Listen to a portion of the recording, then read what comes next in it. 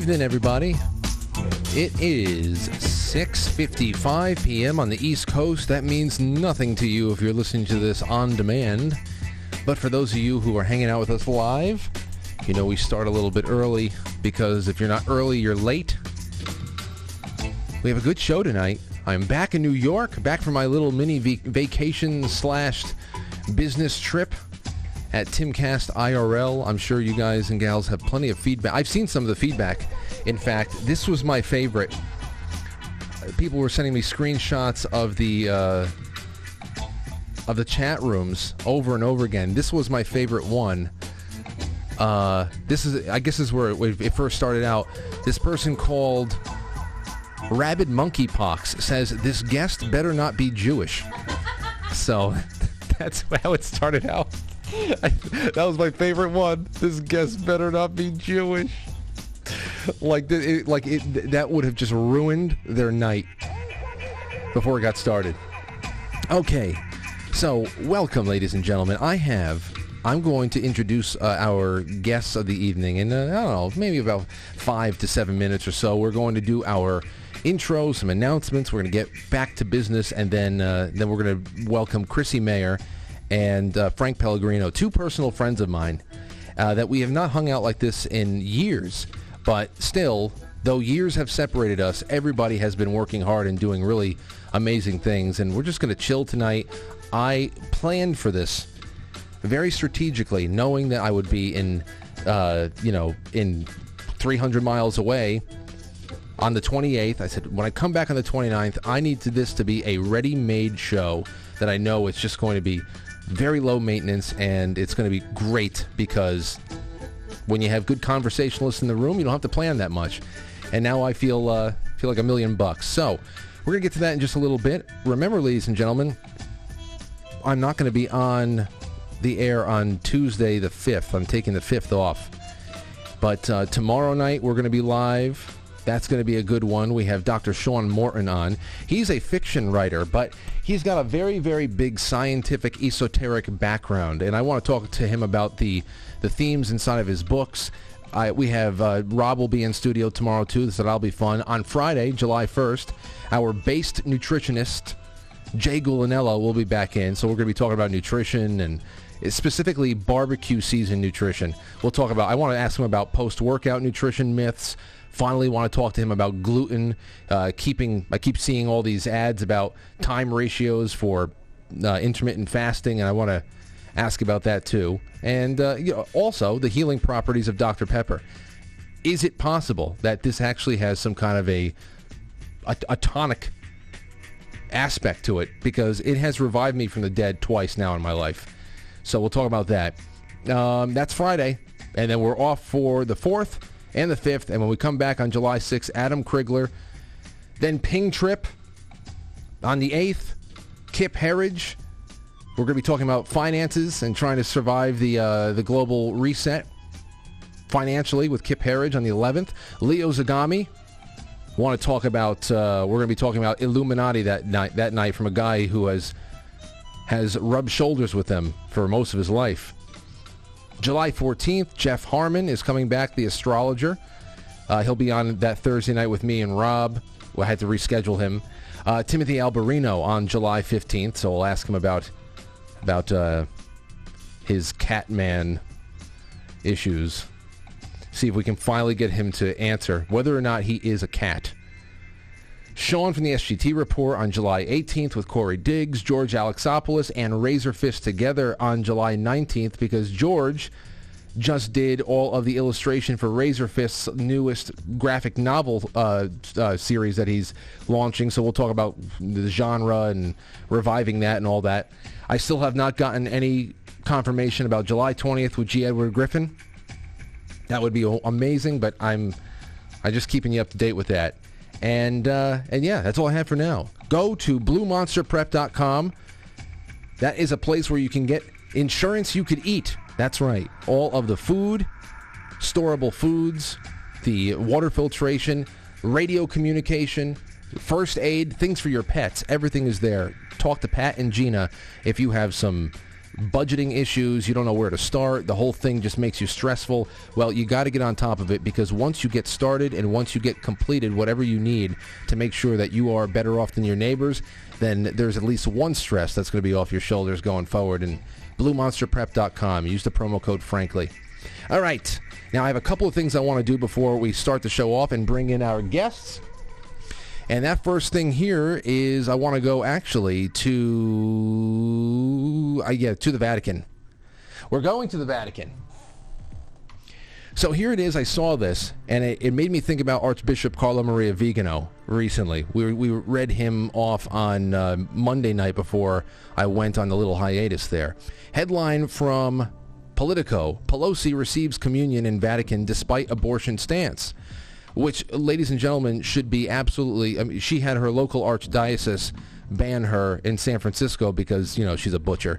And this should be of absolutely no surprise to anybody. What is this? I'm not having problems with YouTube, am I? Oh, wait a second. Now I'm live. It's all right. I was live everywhere else. I don't actually take that file from for the podcast, so it will be a complete podcast. But yeah, that's the way that goes. All right, so YouTube is back with us. Let me just restart this because I just started it. Pelosi receives communion in the Vatican, even though San Francisco had their archdiocese in San Francisco had the sense to say, "Stay the hell away. You are an abhorrent creature."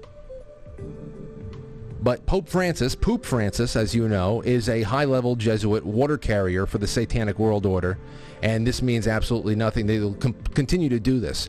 And remember also, ladies and gentlemen, that the Vatican, Pope Francis himself, appointed Jeffrey Sachs to the Pontifical Academy of Social Sciences back in 2021. This guy is a major world depopulation guy, a real banger. So this was going on, and this is why Vigano said what he said in that little, that open letter that we read the other day. Here, I'll get back down to it. This is where he was Dobbs versus Jackson. I think it was at the top of page 2. Here it is. Specifically there are the Vatican. The Vatican press office, this is from Carlo Maria Vigano. The Vatican press office, as well as the U.S. Bishops' Conference, are reacting to this historic day with a suspicious moderation, as if it's an embarrassing duty for them. Bergoglio, the Pope, doesn't even give him the honor of calling him Holy Father. Bergoglio is silent, but he was very talkative when it came to attacking Donald Trump or supporting Hillary Clinton, Joe Biden, and Democratic candidates. His silence in the face of the victory of the good over the ideology of death of the world without God still echoes the propaganda of the Bergoglian Church in support of the so-called vaccines and the Agenda 2030 of the UN, which is one of the main proponents of the reproductive health that has been imposed on nations precisely since 1973 with Roe v. Wade. Nor should we forget how the Pontifical Academy for Life, founded by John Paul II, has been disfigured over the last 10 years by including members who are notoriously in favor of abortion and contraception. That's why I was just saying Jeffrey Sachs. He's referring to Jeffrey Sachs. Very big one. And that's why right now, ladies and gentlemen, what I would love to see is I would love to see the Red Dossier released. That dossier, I heard it's about 300 pages long. It was the culmination of 3 separate investigations that were launched under Benedict XVI that included the exposure of tons of extortion operations going on, but also a very powerful gay lobby inside of the Vatican. Then again, if you want to see an example of it, there should be a New York Post article from 2017 about a drug-fueled gay orgy that was broken up in the Vatican. In fact, in some of the offices that are supposed to be dedicated to investigating that kind of activity. So you just want to see how proud it is. It's a very proud operation. Everyone's having a good time. So, and also today, if you've been reading along with us, Windswept House, the book club, today, the 29th of June, 1963, this is the 59-year anniversary of the alleged enthronement ritual in the Vatican to actually enthrone Satan into the throne of Peter. So as far as hidden history and spookiness and all that good stuff, remember, Remember, it's all around us. So to hell with that. One last thing. Hillary Clinton, who has known Clarence Thomas, this is from Yahoo, who has known Clarence Thomas since law school, says that he is a person of resentment, grievance, and anger. Now, if that isn't the pot calling the kettle a rotten old bitch, I don't know what is. And we're going to kick off tonight. I think my game plan is grab bag all night. I've got great stuff here, and that's on top of me and everybody that's going to be on the show tonight, Chrissie and Frank. We've got a lot of great rapport. This is going to be an easy 2 hours. Plus, we'll mix in your calls, your super chats. With that being said, don't go anywhere. Share the show far and wide. Wherever the hell you're hanging out, live or on demand, share it with friends, family, enemies, all of them. Be well. David, I mean, I know you're a sophisticated guy. The world is a mess. The world is as angry as it gets. Well, you think this is going to cause a little more anger?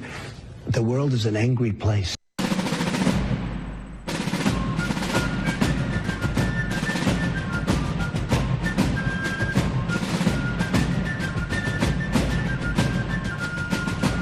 You let one ant stand up to us, then they all might stand up. Those puny little ants outnumber us 100 to 1. And if they ever figure that out, there goes our way of life. It's not about food. It's about keeping those ants in line. That's why we're going back. Does anybody else want to stay? Let's ride!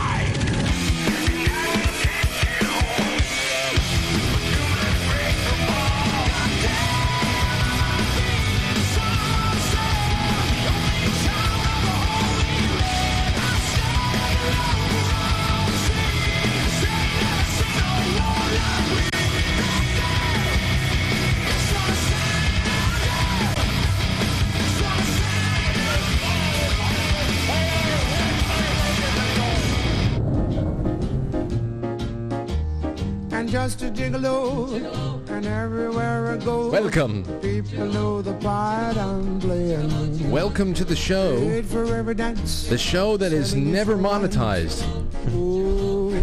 Because I play music and I say bad words and I just don't give a shit anymore. Hey, it's a wonderful night. It is the 29th day of June. And I've got good friends here in the studio with me. Let's just start it off. Chrissie, Mayr, welcome back to the studio. How have you been? It is so nice to be here. It's you're so professional and good at this. I just spent a lot of time talking to myself, and it just I'm hoping that people will be watching one day, and here I am. I'm so impressed with you. And I don't know why I wasn't impressed with you when I had a podcast here at Sedalza, but I don't know. I think because I was new then. Oh, well, that's the other thing. You guys started off. Isn't that when you did your first on-air projects were in our studio, right? Oh, yep. Yeah, absolutely. That was a lot. And next to Chrissie, of course, is her producer, Frank Pellegrino. Oh, that's me. Hold on, wait. And wrong Frank. Frank Pellegrino, there he is. What's going on? Thanks for having us, man. It's great to have you guys back. It really is. I just can't believe how much time goes by. So you guys, when you were here the last time, you were doing a show called 3 Drink Minimum, right? Yeah. Or 2 and Drink. Since then, probably 5 other podcasts have called themselves either 2 Drink or 3 Drink Minimum. Yeah, but what was cool about it back then, man, is nobody was doing video 6-7 years ago. It was all just audio podcasts, and people were just starting to get into doing audio on their own, you know? I know. And what we were doing, we had a really amazing situation where we knew Brad Hunstable over there at Ustream. So when we were doing all of our our recordings, and when we were building up the ZenLive.tv, where you guys had your show and other people were doing their shows, we had this one place where they whitelisted everything that we did.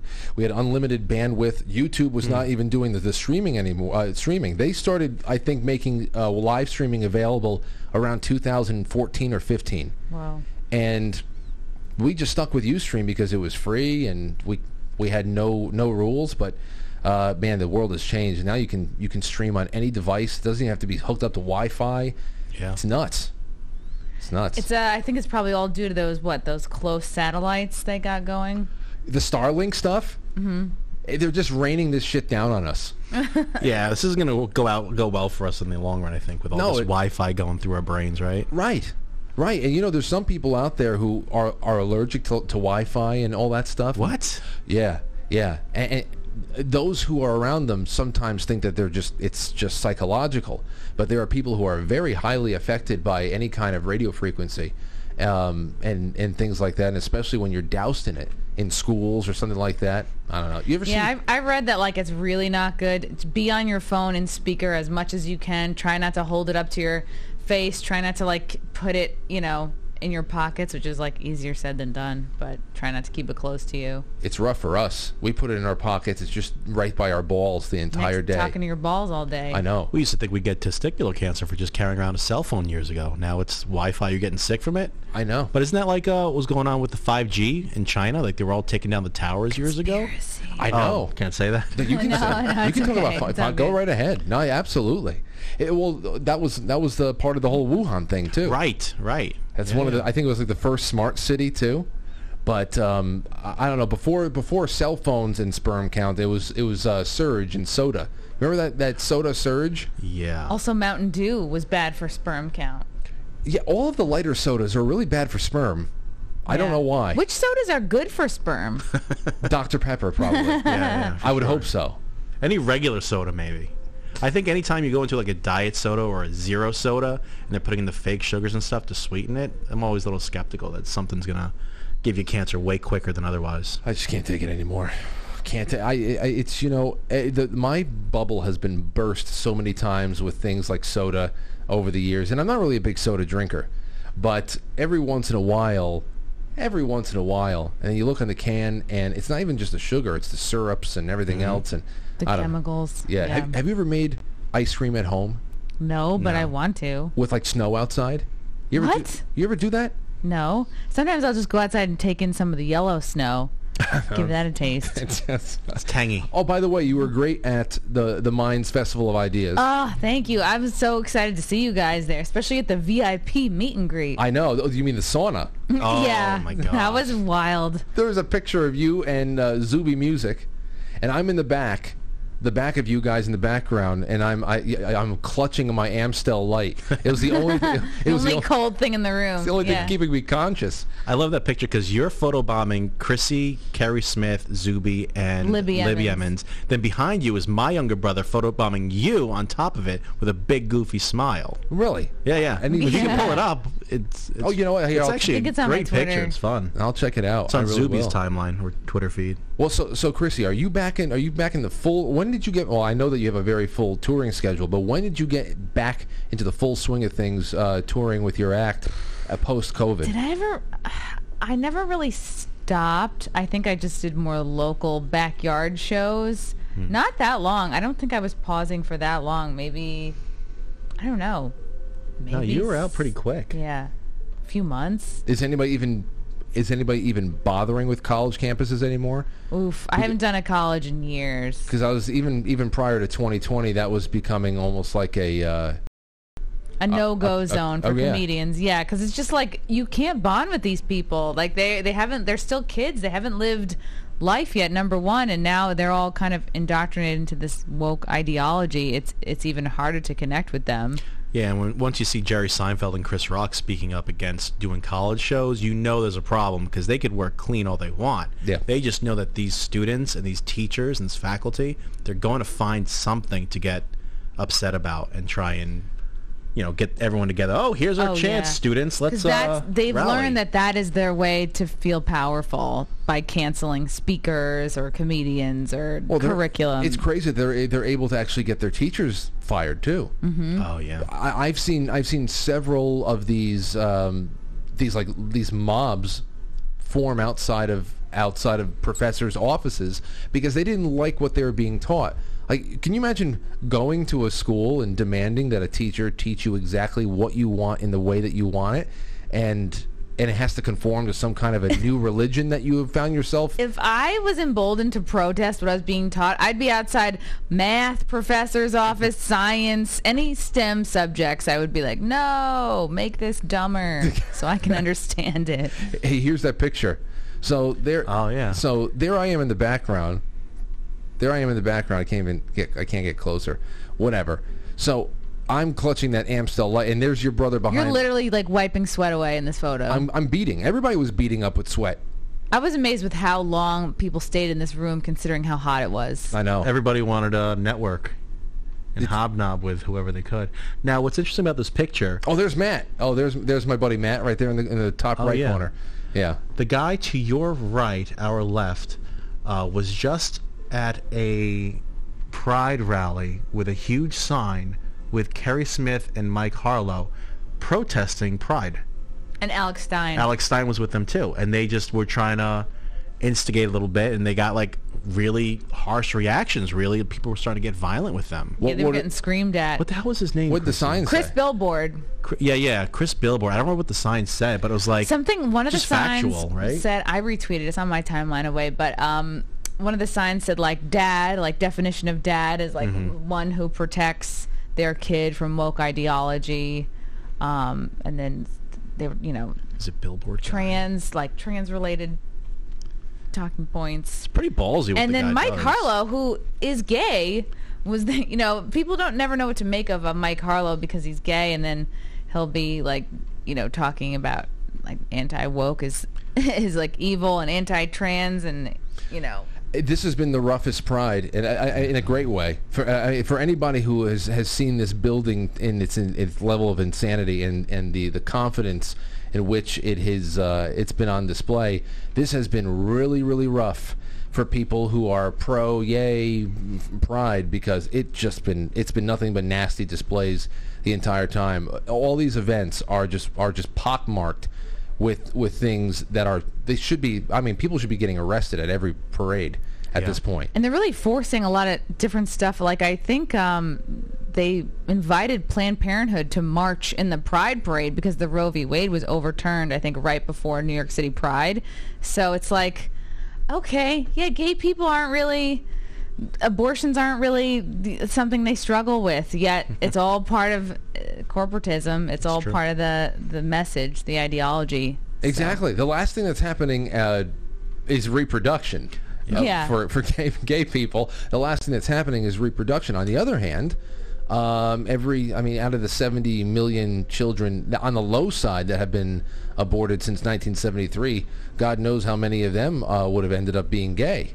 But you can't even say anymore what you just said, because in theory, when a trans man and a trans woman love each other very much, Frank, that's right, they have a baby. They have a they-be. A they-be. A they-be. Yeah.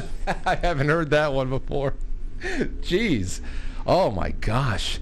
Yeah, I don't... You can't even say those things anymore, dude. So, okay. So then when you're writing, because obviously here I am, Chrissie, and I come out here and I make my jokes, but this is you write on a different level for the stage. What is your approach now that this is the level of parody that we actually accept as reality? Like where do you actually go to first? You just try to stay as based as possible, because obviously you can't go to make a caricature anymore because we're living in caricature land. I just don't know. I figured that would have been the toughest thing for me. The process is very sporadic. Like I'm not someone who's ever been good at sitting down and writing for an hour a day, or like some comics are very good. They'll just be very disciplined and write for hours every day. And like, yeah, I could always blame the fact that I always had a day job up until this past December, but I'm not disciplined in that way. I find I'm very much inspired by like if there's a character or someone in the news, like Frosk was a good example. She was a woman who was on the G4 channel, which is a gaming channel, and she went viral several months ago because she went on this big rant about sexism in gaming, and she's somebody who replaced a couple of girls who were like fun and hot and like typically feminine looking, had fun with their sexuality, like Morgan Webb and Olivia the other Munn. one, and Olivia Munn. Yeah. And Frosk Urine is her real name. She's typical, I think she's a lesbian, like short spiky hair, nose ring, kind of baggy clothes, like typical like dykey looking chick. And she basically went on this sexism and gaming rant and is shitting on the fans. And she, as you hear her on this rant, you're like, oh, she's obsessed with like whether or not people find her attractive, and instead of just doing what she does, accepting like all people of the internet, you're gonna get haters, you're gonna get people who love you. If you can't handle it, maybe you shouldn't be in the public eye. Yeah. And she was someone I was very inspired to do like a character of, and I did that on Friday Night Tights, and they clipped that up. That went sort of viral. So I like writing for a specific kind of assignment, and the Minds show was a really good example because I was hosting that event, and like Frank was awesome. Like I was bouncing stuff off of him. He's helping me. You know, he wrote a couple of the jokes too, and like really helped me kind of sculpt this opening for this Minds event because I really wanted it to be tailored to these people, these speakers, you know, the panel subjects, and that's kind of very motivating for me because it's time oriented. Like you have a firm deadline. It's something that stresses me out, but at the same time, it feels good to kind of rise to the challenge and do a good job. Yeah, no, and I wish I could remember some of the jokes because me, Anthony, and Matt, we were off down in the orchestra section somewhere, and I can't remember, but the opening is one of the only things I saw because we had to leave in the middle of that first panel because I had a broadcast here to do at 10, and I was having a great time with some of those jokes, and I've always given you credit for just not giving a shit. You've always been very courageous. And even Frank was pushing me like, no, you got to go harder. Like you were having me. I was reading jokes off to you. You're like, take that out. That's too safe. No, especially when you went after Minds itself. Yeah, we're like, what? their slogan is, at least we're not parlor. Like, when I got this gig, I was like, what is Minds? Like, what the hell is it? You know, or the fact that you said that they had made history for getting all of their users in the same room. Yeah. Listen, that's my biggest thing. Every time I talk to Bill Altman, or if I get him on the phone for a show, or when he's in the studio or something. The first thing I do is I book him. The second thing I do is I say, shit, I have to go make my Minds. Right. I have to make another account on another platform. Dude, it's too many. That I'm not going to post on. They just need to have a thing where you post in one place and it formats for each platform. Right. Yeah, like Hootsuite. But now you got to add Parler, you got to add Gab, you got to add Telegram, Truth, Telegram, Getter. There's too many. I never went back to Parler after it got taken down. Yeah. I didn't care. I have a... Parler had some momentum, though, before it went down. Yeah. It did. But none of the other ones are gaining any traction, I don't think. Except for, of course, for Minds. Right. Of course, Minds. Of course. Yes. No, Minds, because that's on another level right there, especially when you're talking the blockchain. I don't understand the blockchain, but what I kind of thought was interesting about Minds is when you sign up, and tell me, Frank, if this came up for you, they ask you, do you want to see views that agree with yours or that disagree with yours? Oh, I don't... And then you can click yes, no, or neither. And I was like, that's really interesting. They straight up ask you if you want to see just views that you agree with. I when I signed up, it was years ago. I've had problems keeping the account current and active, but I do not remember my sign-up process at all. Okay. This was recently? Maybe it's a new thing. Yeah, I just signed up like probably a month or two ago. I thought when Bill was on, he talked about how, because I asked him, well, what is your deal with content moderation? Because everybody's so jaded about censorship and all that stuff. But if you are, especially if you're, you have a product out there in the marketplace, like the App Store or something like that, and you are in the social media industry, you got to have you have to have something. There's got to be a way to just strike a happy medium, something that everybody would in a normal time say is common sense. And that's when he told us about their little, like almost like their group moderation methods, and it's almost like trial by jury. Did he tell? Anyway, I don't know. No, I should have asked him about this. Yeah. I just was like, what time should I show up? No, that's nuts. You know what I liked about them? They had a sense of humor about everything, and I got to stand or sit backstage for a lot of the show. And I don't remember which joke you made about Minds, but Sean turned around, shook his head, said, "Shit, that was pretty good." I forget which one it was, but it was good. They had a good sense of humor about it all, though. Yeah. No, there's a couple of Minds ribbings in the opening that I really loved, and I thought once again, you're doing it right to them here. That's good. I like when you bite the hand that feeds for every once in a while. It's it keeps things spicy. You guys want to do some headlines? Yes. Sure. Okay, I want to start with this. This is a story. Well, no, let's just go to the J6 thing. Now, you guys heard about the limo? The limo thing? I saw Sebastian Gorka posted this photo of it was like Trump way in the back and the driver way in the front. And is that correlated to, what is there, a new whistleblower at the White House saying that Trump supposedly leapt forward and tried to move the steering wheel or something like that? To take over the limo. Yeah. It's amazing. It's a new whistleblower that they brought into this committee hearing thing, this television production, and she, because they always get the most willing dupes. And that's what it is a television production, because they hired an ABC producer for this, which was unprecedented for any committee that they had set up prior, in the history. Yeah, the same guy that everybody's been pointing it out, the same guy that shit-canned the Jeffrey Epstein investigation that what's-her-name was going through in 2018, 19, or we learned about it in 2018 or 19, because they wanted to cause any, no, they were working on it in 2016. He shit-canned it at ABC because they didn't want to cause problems for the Clinton campaign, because Bill, of course, is implicated in all of that, which is, once again, with this Ghislaine Maxwell thing where they put her on suicide watch even though she's not suicidal. They said she's not suicidal, but we're putting her on suicide watch. We're going to make her suicidal. And that whole thing goes by. You mentioned it in your opening. Not one client. Oh, did you mention it?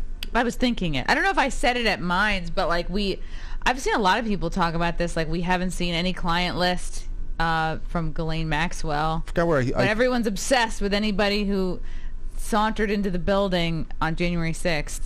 But that's the whole point. So they had this limo thing, and this girl, I forget her name, she's just another worthless whatever, and she says that Trump was trying, and it's because she heard it from someone. She heard it. There was no first-hand account. But that is on the up and up, and the intelligence community now, ever since Ukraine. Because remember back then, the intelligence community inspector general, the IG there, what the hell was his name? I can't believe I'm blanking on it. I usually pull it out out of nowhere, these names now. But they changed it so that it doesn't have to be first-hand account. And by all means, all the Ukraine stuff in 2019 was third-hand account.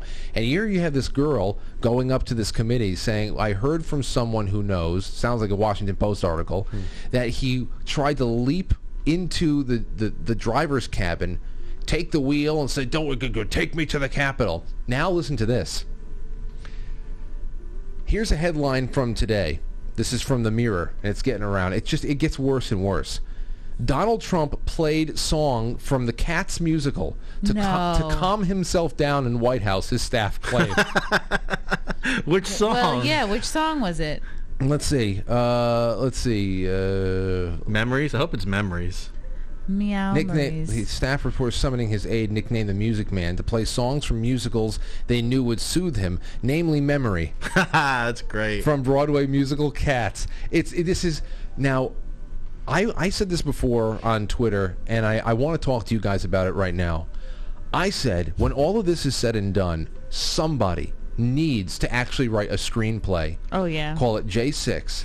And it has to be an honest commitment to all of the craziest things that they said he did, which are obviously bullshit. Everything. I think it would be remembered as one of the greatest comedy / melodramas. Donald Trump's Big Adventure. Oh yeah. Donald Trump's Big Day Out. Yeah. I mean, dude, I would love that movie. It could be flashback based because it can maybe be taking conversation from this committee thing, because the media reporting about all of this stuff has been just as big of a caricature as anything else. Mm-hmm. So you can't cut them out. The modern day ridiculousness of trying to sell the importance of this mosh pit is necessary. But Adam Kinzinger crying, the crying Capitol Police. AOC claiming that she was raped and then being like, I wasn't there, but I was still raped. Yeah, I was there. She said raped? Yeah, emotional. She said she was pretty, feared for her life. She was afraid she was going to be raped. Yeah. On the other side of the campus in an unoccupied building. And of course the Capitol Police officers who were crying as if they were sent to Iwo Jima. Right. It goes on and on. But this past week with the limo story and the Cats musical, it's like a fever dream. Wow, they're obsessed with him. Yeah. Now, see, Trump has a sense of humor. I would love it if the next time he does a rally, he comes out to that cat song memory. Oh my God. He's got to do it. It would be if nobody. I'm feeling calm now. Everyone relax. Take it easy. See, and that's the way you own it. Yep. Nobody believes it anyway, but if he comes out and owns it even more, it makes them look ridiculous. And that's the meme magic that needs to come back. The memetics are actually starting to. I can feel the static charge building again with the memes. Yeah. Yeah. It was kind of. We were kind of like the dead. what was it? Mega MAGA, Ultra MAGA, Ultra and Dark MAGA. Dark MAGA. Are those the black people? No, Dark MAGA. No, actually, nah. This was funny. People started talking about how they would. I forgot where they started popping up, but they did a lot of this almost like negative imagery with Trump. Obviously, the activated glowing red eyes. Yeah. A lot of really dark techno, synth wavy kind of music, and then also this imagery of him coming back in 2024 for one purpose and one purpose only, and that is to exact revenge on everyone and to reveal JFK Jr. And they and they called it Dark MAGA, and people were they thought it was a hilarious aesthetic. And of course, they went to some like Nazi aesthetics too to really go over the top with it. But of course, the media picked it up like, look, it's real this time. You know, speaking of Nazi imagery, this is a little. I was driving through Ardsley today, and on the telephone poles in a lot of towns, you'll see something about veterans or U.S. flags. In Ardsley, every other telephone pole alternates between the American flag and the rainbow flag. Oh no! At the same height. Wow. Yeah. And equal I don't know. Equal billing. Yeah, I thought it was very strange. Oh, they don't care. That's what they had. I noticed the Ploy Scouts or the Soy Scouts, a.k.a. the Boy Scouts that were marching in the Pride Parade, were alternating American flag, Pride flag. You know, the flag bearers were like alternating perfectly. Jeez. And I'm like, how did they get equal billing? I don't think it should. I don't have a problem with people celebrating having the Pride flag. But the new one is cringy with all the different triangles. Ugly, yeah. But it's got to be the U.S. flag first. Yeah, and highest. Yeah, highest and first. I do have a problem with it, to be honest. At first, I was like, okay, well, that's a pretty gay flag. You know, oh well, we're gonna have a gay flag. You know, we have a rainbow. Oh wow, well, it's apropos because it's gay. But I think now all of my even comical good feelings about it are all gone because it has, and it's becoming more fractal of an image, as you said, the newer ones with the in cuts and the circles and the specks, and it's weird and it's kaleidoscopic, and that is it's actually apropos because it perfectly reflects the mentality of the movement. Because the rainbow was inclusive of everybody. There was no need to add. Literally, remember the multicultural Crayola box, like back in grade school when it first came out? You're like, oh, all different shades of brown. It's like the rainbow didn't need that because it was, it started out being inclusive of everybody. The fact that you are adding in a brown and black stripe, it just tells me that you're making this about race and you're sewing in more division. And it's no longer about inclusivity. It's exclusive, and it's excluding only very specific types of people now. It's exclusivity, and it's also hierarchical.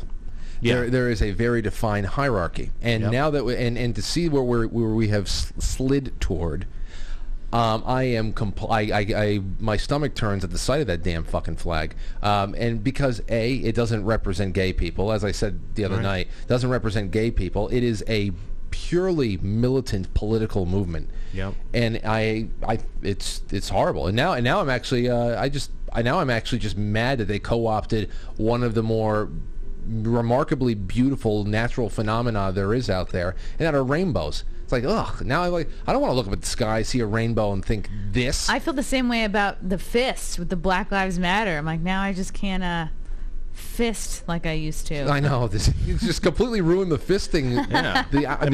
We've struggled in the bedroom ever since that happened. Now I don't know what to do. Yeah. What do we do? A foot? Do you wonder if they're pushing the gay shit so much because BLM just embarrassed themselves so much with catching the women who had just bought multiple mansions and were obviously taking the money for themselves. I wonder if that's why they're leaning into the LGBT stuff more. Yeah, well, you usually see them fold this stuff up into other things they can control. I mean, let's just be honest. BLM is Occupy Wall Street. It's a lot harder to it's the exact same platform. They made it racial, so it's a lot more, it's harder for people to just call everybody behind it dirty, unwashed commie thugs, because that's exactly how Occupy Wall Street was dismissed. When that popped up around 2011, I remember we went down to cover it as a network. I went down there with the Zeralza, logo microphone down in Zuccotti Park and all that stuff. And it took one day in Zuccotti Park to realize Occupy Wall Street is ridiculous commie bullshit. Was it like Chaz? It was, yes. Yeah, it was just as stinky. It was horrible. I went down there to check it out a couple times. That day that we were there must have been about 500 people milling around. And out of the hundreds of people that I saw, there were only two guys, and they weren't even together. One guy, his name was Jason. We actually stayed friends for a while, then we lost touch. And another guy, I think he was only 15 years old. Two people out of everybody there talking about the Federal Reserve. Wow. Everybody else was asking for their loans to be forgiven. They were asking for banks to come in and do equalize society. All that. And then, of course, that just kind of went away. That kind of went away because people can smell it, and then a couple years later, I think 2013 or so, that's where we got Black Lives Matter, which is a Occupy Wall Street redux, but it's got blackface, and it's harder to criticize because you get called a racist. Right. Yep. Brilliant. So, I mean, there you go. Hey, did you see Nancy Pelosi shove the little girl? Yes, that was such a classic grandma move. Of like, get out of my. And you can like this little girl had tipped over her martini. She should have gotten out of the way, that little brat. Here, look. This is it. Now, this was at where was this? Mayr Flores. Swearing in, yeah. Yeah, Mayr Flores was being sworn in for Congress, and here is Nancy Pelosi. Let me see here. There we go. Now watch the little girl to her right. Watch this. She looks down, and she you saw that. That is a shove away. That's get away. Get away. You're in my personal space. You nuisance. If you can smell vodka, you're too close. Look at that. And she just kind of stuck with it. And here, looks down, sees the nuisance, and then pushes. Good. Get away. And I don't even think the girl... I wonder if the little girl thought that was an accident and just moved back. She definitely did. The little girl definitely did not think anything of it. Only we, the omniscient observer, can see what was actually happening and the intent of what Nancy did. Now, this is a couple of days old. The reason why I bring this up is because one of Nancy Pelosi's staffers offered up an explanation that just makes it so much worse. Oh, boy. Listen to this. Drew Hamill says, "It's sad to see how news outlets that know better misrepresent the speaker's effort to ensure that Representative Flores' daughters wouldn't be hidden behind her." Oh my fucking God. You got to play it again now. Let's think about it like objectively here. So let's see what it looks like thinking this way. attempt to put this girl more in front of cameras and to highlight her. Yes. Yeah, this was a... Hold on, where is it? She's looking. She knocks into... Look. She knocks in. No. She moves her away. If you're trying to highlight her, you kind of gesture, you kind of go behind her and you put your arm around her. Yeah, you help pull her bring in. her into the frame. Yes. Where's her left arm? Is it around that dude? Or she herself would have stepped back so that the little girl could go forward. No, I see her rigor mortis hand right there. I mean, this is where you have to appreciate President Joe Biden. He would not do that. He would bring her right in front of him and smell her hair. Take a good sniff. She'll be front and center for everybody to see. But that's not happening here. This is why we have to appreciate Joe Biden. Yeah. No, it's serious. I'm not shoving him away. I'm bringing him in. Daughters wouldn't be hidden behind her in all the photos of such an important moment for their family. She would have said... It would have been better if they had said nothing, if they had no comment. The girl should have been placed right here. Yes, in front of the them. mom. If Yeah. that's what was going on. And this is definitely a real journalist. This isn't like a parody. This is satire. No, that's a comment? staffer. Drew Hamill is the deputy chief of staff for Speaker Pelosi. Because the entire world got trolled by a fake Supreme Court justice the other day, right? Yes. What do you mean? Count Dankula. No, what happened? He put his profile picture as him in basically like a judge cape. A Photoshop Supreme Court justice outfit. Yeah. He changed his name to Justice Dankula. Justice Dankula. His fans made a fake Wikipedia, and he was commenting on Roe v. Wade stuff, just matter-of-factly, and people were sending him death threats. And he kept it up for like so 3 or 4 funny. days. It's like one of the greatest trollings ever. Because they thought that he was a judge. That's how stupid Americans are. Yeah. They have no idea that one of the 9 Supreme Court justices is not named Dankula. Like, I don't know if I can name all 9, but if you said, is Dankula one of them, I'd say no. Let's see. Kavanaugh, Alito, Coney Barrett, Clarence Thomas. The older Sotomayor. woman. Yep, that's the one. How many are we up to? That's 6, right? 6? Okay. Or no, is that 5? That's 5, I think. That's 5, so. Fuck, the other ones haven't been Just put my foot trending, in my mouth, I guess. man. You have it. That's great. Well, there's one that's retiring on tomorrow, and he's being replaced by Ketanji Brown. Oh, right. Oh, the one so that's what not is a a woman? biologist. Breyer. Yeah. What is a woman? So Breyer is right now up until tomorrow. Wow. Kagan. That one I don't recognize. John Roberts, Gorsuch, John Roberts. John Roberts. Okay. and Gorsuch. All right. The only one I did not recognize is Kagan. Yeah, well, she's just a mashed potato lady. She just looks like a lump of mashed potatoes, and she was never actually even a lawyer or a judge. I think she just worked for the ACLU. She's never trending. That's why we can't remember Right. her. Yeah. But the name Dankula, you'd fucking remember Yes. Supreme Court Court Justice Dankula. Absolutely. Well, but, this is part of something else. Somebody had asked me, I brought it up a couple times over the last few broadcasts, because these things just, I don't know, they just bring me back to that focus. I was asked in an email from one of our viewers, Frank, do you think that the age of the politician is over? And I it's a wonderful question, and the answer is resoundingly yes. The age of the politician is over. The age of the Hollywood celebrity is over. The star, it's over. Now, that's great because it has opened up people's eyes to new forms of media, whether it be history, education, entertainment, news. New media is unstoppable, and it's just the way it is now. But what it also has done, which may lead us down some really dark paths, is it has eliminated, since all of the common ground we had to make politics in the past, a little bit more palatable, where if we believe in free speech, we believe in one thing or another that creates a common bond or a foundation, and we're all seeing reality in the same way, then at least we can debate about the nuances of one bill or another, or is this appropriate for federal government to do this or not, and we don't lose our sense of humanity in each other. But since we're looking at reality from two different places, and it's so hard to even decipher what reality is, we are like knocking on the door of sectarian, tribal violence. It is so much more spiritual and religious at this point. Even if Dankula was a judge, the fact that this is the way that people respond, even if he was a judge and they weren't just getting trolled, he elicited real responses. And I think I'm going to disagree with you. I think we are entering a new age where the politicians are actually the celebrities.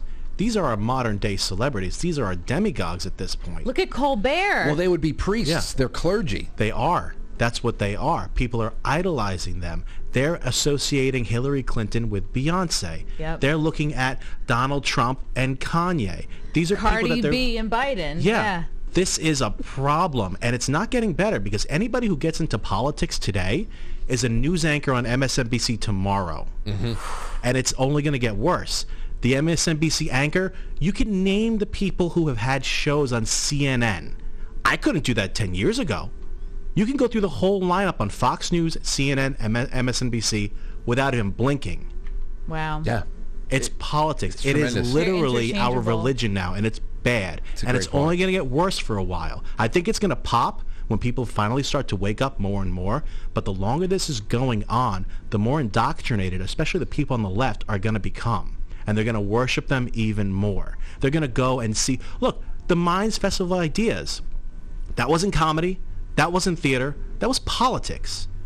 Thousands of, 1,000, 1,500 people showed up, spent $70, $100 to watch political pundits and talking heads with personalities, but just to hear them talk and to argue and debate. This wasn't a thing 10 years ago. It was entertaining. People are watching Destiny get booed. They're watching in real time tribalism in front of you. James O'Keefe do a gotcha to this Ben Burgess guy who I hadn't heard of. See, I'm telling you, I apologize to Anthony and Matt, and they kept saying, "Don't worry about it. Don't worry about it. Well, maybe it'll happen again one day." I apologize profusely that I had to leave, because that first panel alone, I mean, there wasn't nobody was bumping heads on that first panel. Like, Ian Crossland was on it, and the guy from Mumford and Sons, Winston Marshall, Blair White, and I forget who else, but or Bill Upman. Yeah. But I wanted to see, what happened when what's his name? James O'Keefe? No. Cornel West? Cornel West. Oh, he's great. I'm saying he's great. I shouldn't give a shit about Cornel West. Yeah. I should give a shit about Mumford and Sons is there. You know what I mean? That's what I should care about, but we don't care anymore. We stopped going to see concerts and comedy shows. We started watching things on TV. This is not a good direction for our country. No, because like I said, the culture is very, very bad right now. It's very bad right now, and that's why I like dedicating a lot of time on this show to talking about the past, sometimes the ancient past, and conspiracy theory. When people talk about that, some things are mislabeled conspiracy theory, but I think that conspiracy theory in its most purest form is a very useful and helpful exercise, because there's always a theory and there's always something for it, but there's always something behind everything. People always see things differently, as we all have noticed here, but it's a wonderful exercise in being able to pick something apart, find consistency, and actually judge along with other people civilly whether or not one idea or another has any merit, no matter how outlandish it is. So that's why I love it, because it's an exercise that I think makes people better, and you can have a good time along the way. And there's theories for everything. I mean, do you know that there's a theory that all birds are fake? I was about to ask you, if you had to choose between listening to a person go on about birds aren't real or flat Earth, what would you rather hear? Because both are a blast. Well, we have a lot of flat earthers that watch this show. I think they're both interesting. I've heard from more flat earthers, and I enjoy hearing their theories. I haven't heard from a single person who's like I would love to have someone sit down and be like, explain to me why birds aren't real. I've seen so many dead birds though, and they're not robotics. It's flesh and bone in there. I stepped on a bird once by accident. Guts all popped out. Yeah. So, but I would love maybe that one was Chrissie. real. There's at least a couple of real ones out there for sure. Yeah. But what was I saying? Oh, Cornel West. Yeah. Last time I spoke about that guy on this show, it was I was ripping him a new one because of his behavior on MSNBC or wherever the hell it was when he started calling Leo Terrell Negro this, Negro that, because Leo Terrell was he was speaking poorly about Democrat Party and how he is taking his allegiances elsewhere and he's voting more conservatively, and they had this ridiculous, two black guys yelling at each other, and I always just look at him as just one of those revolutionary types. Might smile to your face, but just hate you behind your back. But anyway, we get to the hotel for the meet and greet. The sauna. Yeah, the sauna. The Lucerne. The Lucerne. Which that whole hotel had air conditioning problems. Our room was like 100 degrees as well. We woke up like in the middle of the night sweating. Really? We just left early. You should have slept in the lobby. It was like a freezer in there. Yeah. Slept in the lobby. Me and Anthony and Matt were outside of the Lucerne Hotel waiting for our buddy Nick to come and meet us because we were going to go up and have a good time. Eventually, we just came up because he was a little bit late. But as we're out there, you know, I strike up a couple of conversations with just random New Yorkers that are just hanging out. But then out comes Cornel West, and he actually strikes up a conversation with Matt for a little bit, you know, the small talk. And then he looks at me, and he a little bow, and hello, how are you? Be strong, brother, be strong. And I'm like, good to see you, Mr. West. And he's like, oh, have a wonderful. And he was so gracious. And I'm like, I was just ripping him apart, a year and a half ago when he was blowing up like an animal on Leo Terrell, and here he is, this humble, shake your hand kind of a guy. Calling everyone his brother. And I'm like, what the fuck is going on? I hadn't heard of him before the event. And I'm like, wow, he's really charming. He's really like, me and Frank were joking, like he could start a cult tomorrow and get a lot of people. He's very enthusiastic, and he's like, oh, brother this, brother that. Like, I take a selfie with him. I'm like, oh, sweet guy. Like, his wife was backstage. Yeah, and during the panel, beyond charismatic. So calm, cool, generous in conversation. Like, you forget sometimes that even if you have disagreements with people on any side of the spectrum, that these are humans. And though some may be very misguided and be screaming on TikTok about Roe v. Wade, they're all humans. And Cornel West, and I don't know all of his views, but he's got a genuinely good heart. He really, you can feel it. Like when I met him as well, same thing. Like, this is a good person. Yeah. I might not like some things he says, but he believes wholeheartedly what he's saying. Yeah, and I wish you saw that panel. That he was on. It was Daryl Davis moderating, and he was the guy who convinced like over 200 people to leave and denounce the KKK, and that was one of my jokes. That's how I brought him to the stage. I'm like, your next moderator, convinced over 200 people to leave and denounce the KKK. So what I'm saying is there are openings. See me after. And he laughed at that. I was worried, like, ugh, who's gonna like not like some of these jokes? He did laugh at that one. He did laugh at that, great. yeah. And Coleman Hughes. So it was like those three guys, and it was interesting. And my takeaway from the panel was like, yeah, you have to acknowledge someone's lived experience. You know, it's so easy for, like, I'll sometimes go on tangent, like, oh, racism doesn't exist. It's all bullshit. It's like, okay, you have to acknowledge people's lived experiences. That's true. And I've had that conversation with a few of my friends, white and black, that come from really hard places in the country. Hard neighborhoods where they grew up together. It was more so of a, they saw it, they understood it. And I've been told before, yeah, but Frank, you don't understand.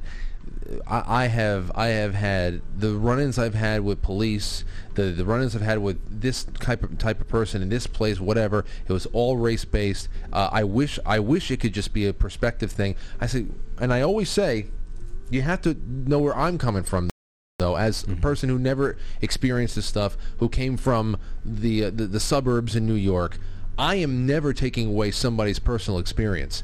In fact, I mean, there are black people who very rightfully distrust white people because of experiences they've had. There are white people who very rightfully distrust black people because of experiences they had. It's just an individual thing. On the other hand, when you take the reality that the world is just a chaotic and sometimes unforgiving place, and it's filled with assholes of all colors and all stripe, when you take that aside, what are people proposing? What are people proposing to equalize all of this stuff on your behalf? Right, because ultimately it comes, if you were never taught racism, it would just come down to the individual. You'd be like, this individual treated me badly. And if you have no concept of racism, oh, well, this is part of a bigger trend. Like, I almost wish that it could just be up to, oh, well, this individual is an asshole. It doesn't mean all white people act like this. But then again, how many bad Asian drivers have we seen on the highway? I was literally about to say that. How many times do you have to see an Asian woman in her 80s driving 20 miles an hour in the left lane of the Sprainbrook Parkway? How many times do you see that before you say, maybe Asians aren't good drivers? Well, hey, we bring this up a couple times. Here's the Daily Mail. We are at risk of creating a generation of racist and sexist robots. Study shows artificial intelligence quickly becomes bigoted after learning toxic stereotypes on the internet. Now, when I see this, I say, is it toxic stereotypes or is it just the crime statistics? You know, What websites are they looking at? Is it World Star Hip Hop? Right. I don't know, but you know the input is all human based, and it's Wow, the AI are actually like they're dealing in reality, but to humans that want everything to be nice and equal, and they don't want stereotypes to exist. They go, oh, these are toxic stereotypes, but the AI is like, no, we're just observing neutrally. every time they put out a new public AI and it starts sourcing from the public and putting things out there, it becomes completely racist and anti-Semitic, and I think it's hilarious, to be honest. Bigotry's not for me personally, but when things go wrong, depending on what it is, I love the chaos that ensues. You never answered that question from the chat on Tim Pool. Is this guest Jewish? Oh, please tell me this. Wait, imagine an AI gets so good and reads so deeply into stereotypes that those Google Drive cars, anytime a black dude walks by, it just automatically locks. Yeah, I'm telling you, it's almost like it would be something like that, and I don't know. Fuck.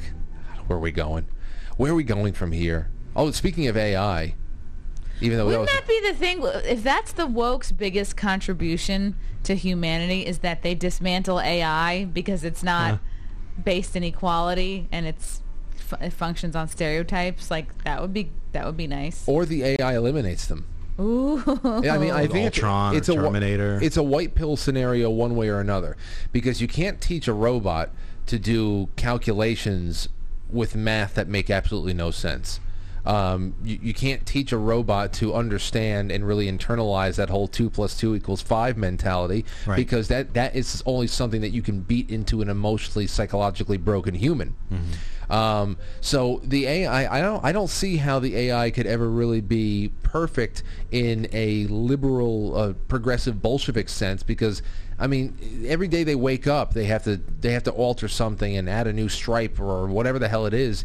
It's endless. But I think that if anything is going to happen, if AI takes over and starts cleansing the world, they would see the left as the biggest risk first. Identifies a 200-pound woman with blue hair. It's like, this is a problem. Yes. You have a brave body. You are not in shape. That's it. Making choices. Okay, it's 7:57. We're going to take a really quick break. When we come back from intermission, ladies and gentlemen, we're going to go to Super Chats. We'll take some calls, and there's other things here. We're just going into the grab bag. I have another AI article that we can do if we want to. This one's a little creepy. Oh, yeah. This one's a little creepy. Google's sentient AI child could escape and do bad things. What kind of bad things? I don't know. It could be racist. That's probably the worst thing they could do. Oh, wait, is this the same dude? Oh, this is the same guy that said that it was wrong. No, we're not going to do this, because that the AI was becoming problematic. yeah, no, this is the guy who said that the customer service AI was becoming sentient, which I don't believe it was. And even friends like my buddy Zach Voorhees, who was another Google. Oh, I know Zach. You know Zach then? Yeah. Okay. Zach said that this was no. He said this particular type of AI was it's smooth enough to do customer service inquiries, but not really what this guy claims. But he did not say. He did say, he added that everything that Google is working on behind the scenes, who knows? I mean, the real sentiency is probably, who knows? Already here. Yeah, Well, the Google car is dead, right? I think there's Hope it went the way a car. of Google Glass. Yeah. I remember Google, the the self-driving cars, weren't those Google? No. Oh, maybe they were. I don't remember that. I think that stopped like 2 years ago. Tesla's self-driving, is it not? They have moments of self-driving. Like the parking, I think it does. Yeah. Doesn't it crash into Children? bridge abutments and stuff? Oh, I don't know. Did you say embutment? Abutment? Is that what it is? Is that a word? Not sure, but I can only name 4 Supreme Court justices. Wait. Could be a word. Bridge abutment. Abutment. Bridge abutment. Wow. Abutment. A-B-U-T. Abutment. I said embutment. That's my fault. Embutment. That's a sex position. Yeah. Yeah. Yes. Not with the fist, though. No, the fist is No. out.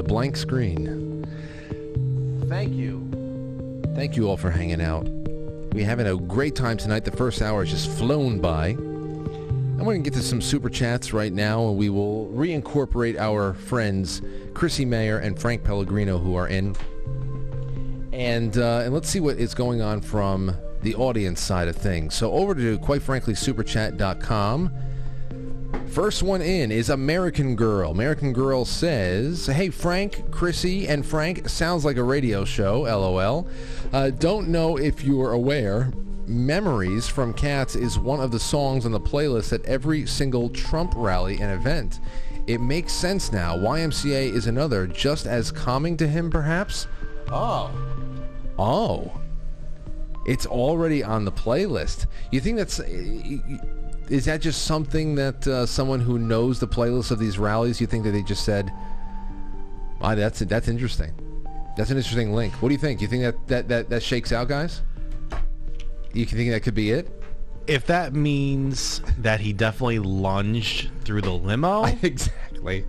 I don't know. I think both things could be true or false.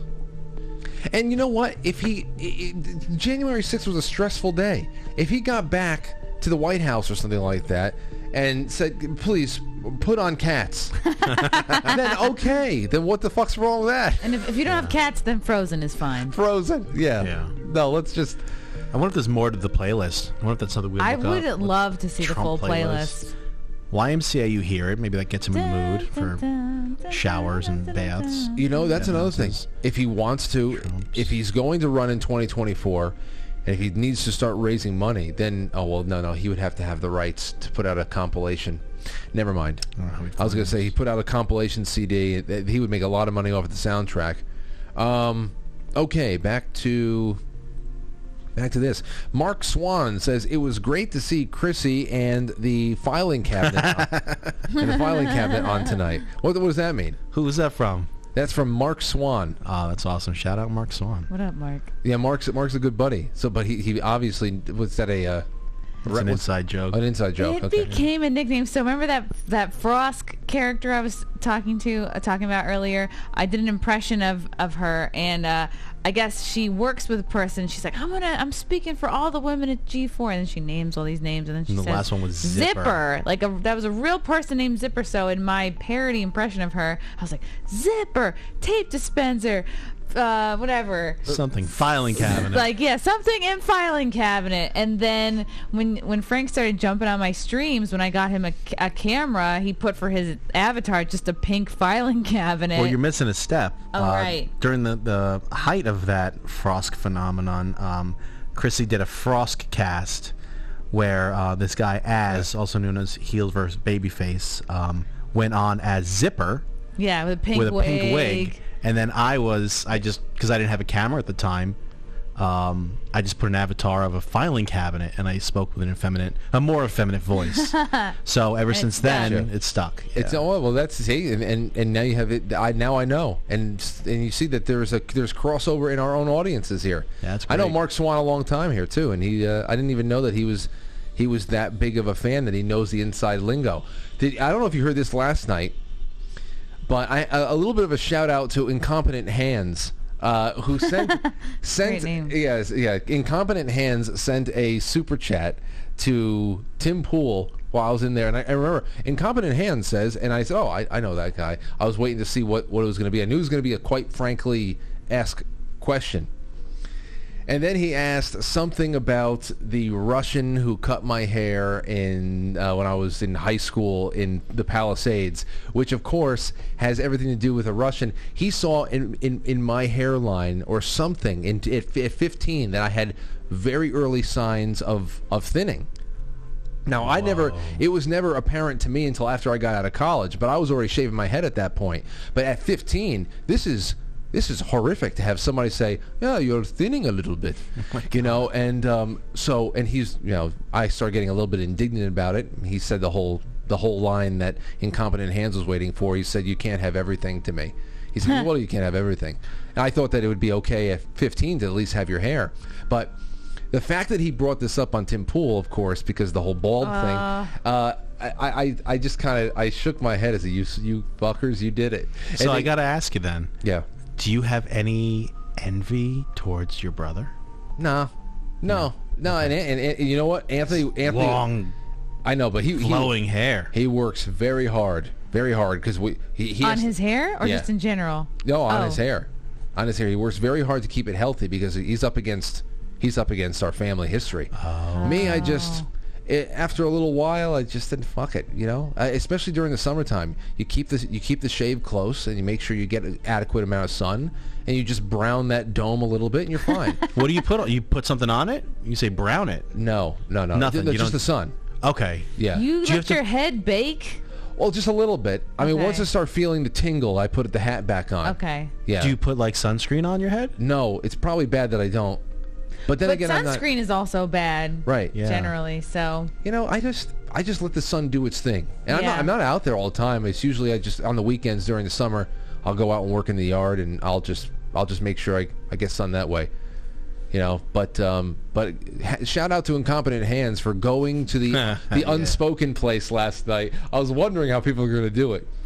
Okay, Mark Swan to that. Barry McCockner says, Tim Pool, Chrissie and Frank, Rich Barris on Monday. You, sir, are killing it. Keep it up. Thanks for the excellence.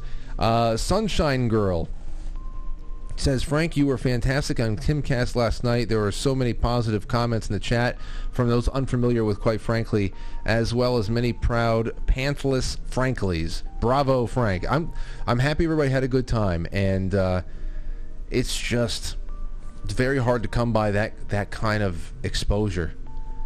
There's barely any. I mean, Chrissie, I know I watch, and I know Frank and you guys work very, very hard, but I watch everything that you put out on your channel, and it's just a deluge of content and linking up with people and interviews and all the morning streams, late night streams, weekend streams, and then of course you're out clips. Then you're out at the clubs and doing you're emceeing things, you're doing your stand up, so you work very, very hard, and even then I see the growth is steady, but it's incremental, and it's not Oh yeah, it's not like, look at Alex Stein. He was God, I remember he when he was a couple 20 maybe 10-20,000 Twitter followers, started punking these city council meetings.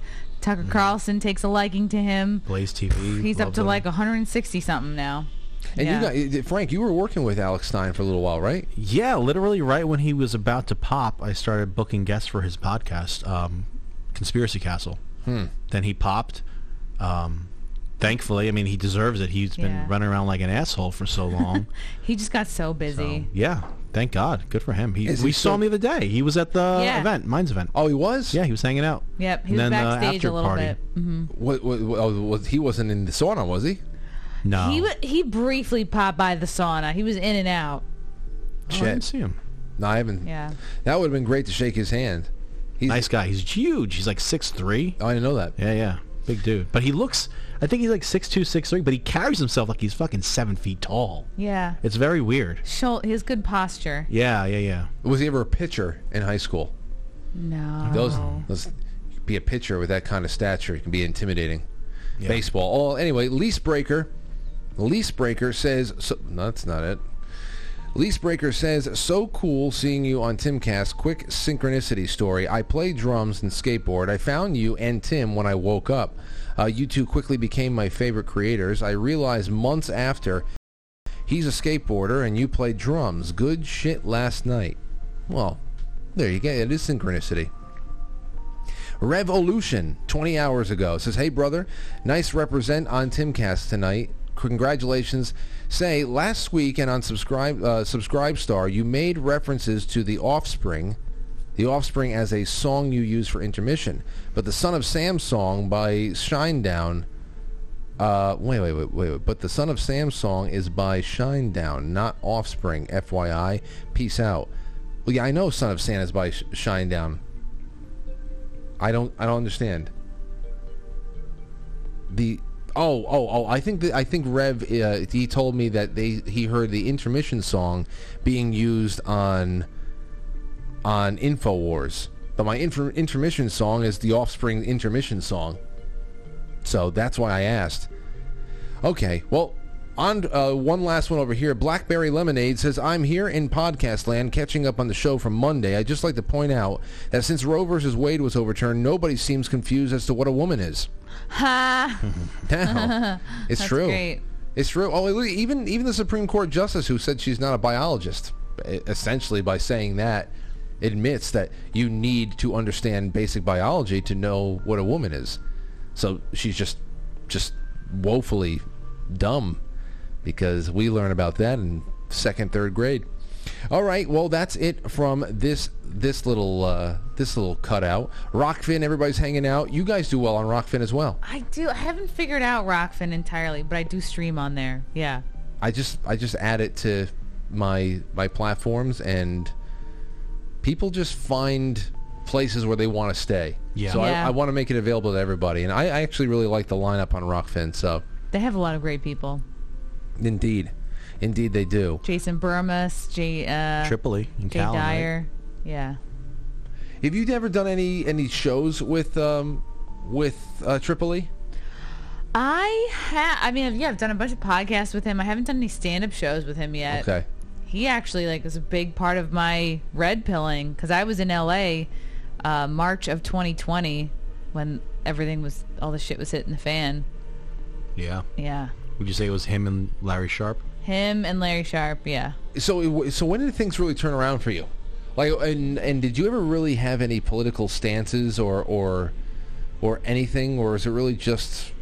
I was never really political, and I found like my personality, my sense of humor never changed. But I went from hosting a monthly stand-up show at the Stonewall Inn to hosting a weekly show at Compound Media, and just from that changing, I noticed who stopped talking to me, who stopped associating, who stopped hitting me up for basically spots, anything, and I was like, oh wow, like they associate Compound with right wing, and I was like, I came to know like what it's like having the wrong opinions, and I, just from making fun of a fellow comedian this girl comedian who came on Compound Media, she stormed off a show because they were talking about cultural appropriation of Halloween costumes, and that's what she truly believed, and she left in a huff, and I was like, oh my god, like a comedian didn't like Halloween costumes because there was culturally appropriation. Yeah, she was like, I can't sit here anymore, and she just took herself way too seriously, and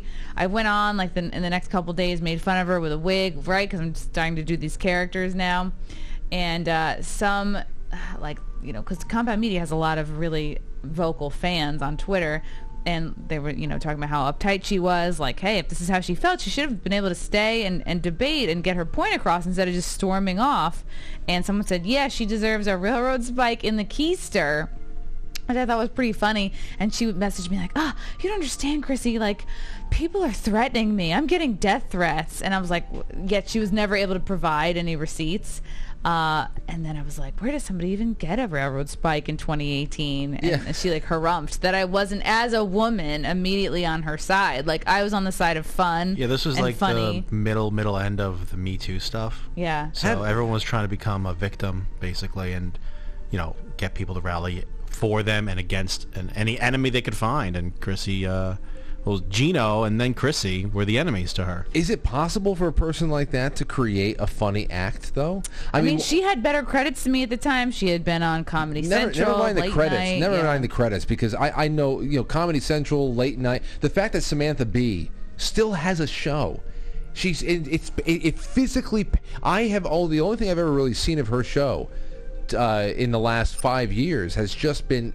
Every once in a while, I'm unlucky enough to see one of the commercials for her shows, and it's physically her painful. voice is like nails on a chalkboard, and it's not funny. I mean, what's his name? Trevor Noah. Ugh. Painful. It's physical pain. That's how unfunny these people are, and it's not because Bill Maher is not someone I agree with on a lot of things, but. I can give people credit when they put together a joke that lands. He at least has a sense of humor still. But it's just painful. So I don't care about the credit stuff. Obviously, once you see somebody reveal that they are, nuts and overly sensitive, it kind of ruins anything afterwards. It's almost like seeing somebody in an unsavory light. You can't unsee it. But before that, is it possible for for this girl to be funny?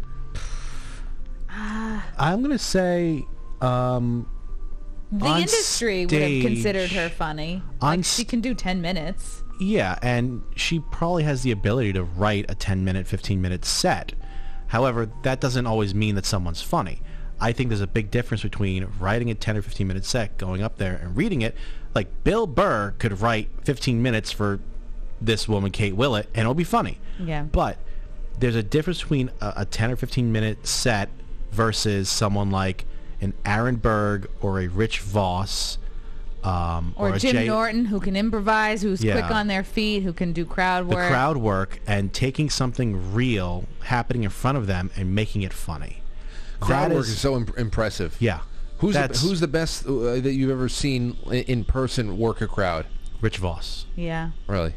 Followed by Berg. I agree. Those are my top two. Also, like they inspired me so much, like with my style of crowd work too. Yeah, They're great. They're so comfortable that they'll take anything, and sometimes just them repeating something ridiculous that an audience member said, and them just saying the same words back. There's a tone from the. You know who else is good? Karen Feehan is good. Yeah. With crowd work too. And I'm not going to say you because that would make me look gay. too simpy. That's very simpy and gay. Yeah. So we don't want to do that. But so okay. So is that something that you, as a comedian, will say?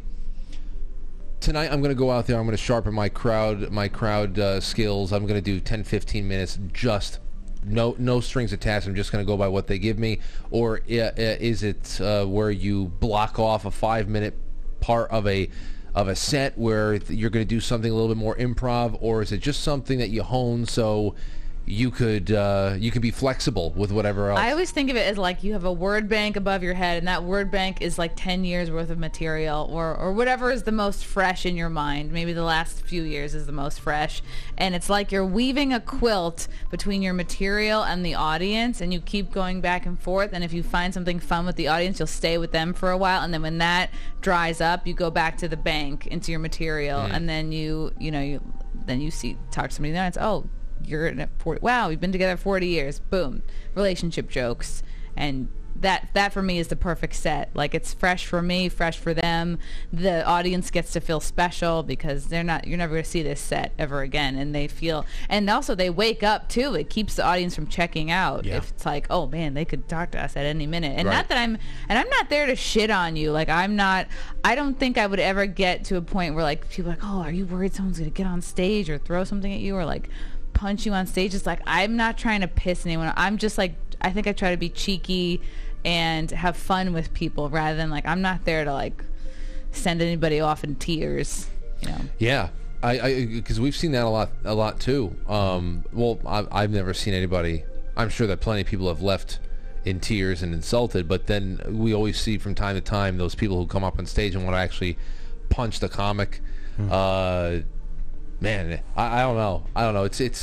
It really is one of those things where, you know, the taxi driver job has said to be the most dangerous job in America at one point, just because you can get robbed at any point. But the comedian, man, that has evolved, and that has become so much more of a tightrope act in the last 5 to 10 years, just because people are so strung so tightly. You have one wrong opinion like that. The guy from Mumford & Sons, Winston Marshall, he tweeted that he enjoyed Andy Ngo's book and ultimately like got booted out of the band for that. Like, they made him resign, or they made him leave, basically, over liking someone's book. Right, when you're an entertainer, it's like your name and your brand are one and the same, and it never occurred to me to think of a stage name, so that's why I was amazed I was able to keep day jobs for as long as I did. I just like kept it really separate, and even with this last one, I changed my LinkedIn profile to be a woman that doesn't exist. I think we used like a random Indian woman. Yeah, it was like an Indian woman. I took out my school. I took out all the specific details that people would know about me. Took out my middle name because I was like, I have some trolls that have a lot of time on their hands that would like totally try to get me fired from this job. And ultimately, I lost it because I wouldn't take the vax. So that feels a little bit more dignified than I guess being canceled. Right, and you changed your information, I think, just before you did Megyn Kelly's show. Yeah. And the shit you got from that, they would have absolutely started harassing you. Yeah. But she's actually dealing with some bullshit right now. So she's headlining July 16th at a cigar lounge up in Buffalo, New York. Nice. Sounds cool, right? Yeah. They're getting calls, and businesses around them are getting calls saying that they're hosting a racist party and to disassociate and get it canceled. Apparently, 2 different people have been calling this guy, Nickel City Cigar in Buffalo. They're calling him and harassing him and the local business in the same strip mall or whatever to get this canceled. My question this is still happening. My question is, where can I get racist coleslaw for this racist party I'm having? My gosh. Yeah. This is a cigar. This is a cigar lounge. And that's what it is. They're picking on a small business because I think they know they can use intimidation tactics and try to get them to. Like, she's at the day after that, the Funny Bone in Syracuse. They're not going to fuck with the Funny Bone chain. They're not going to fuck with an improv chain or what are the other ones? Improv, Funny Levity. Bone, Levity Lives. Like the big name comedy clubs that you see nationwide, they can't screw with them because the bookers and the managers know the deal. They know that they book somebody on the left, people on the right are going to call and complain. Book someone on the right, people on the left are going to call and complain. People on the right never call in and complain. I was gonna say, we just mind our own fucking business. They might. They canceled Pat Dixon. You think? Yeah, we don't know who. Yeah, we don't know who did that. So anyway, somebody from, because I'm sure that somebody has, but I just don't know. Why? I just don't know. Power.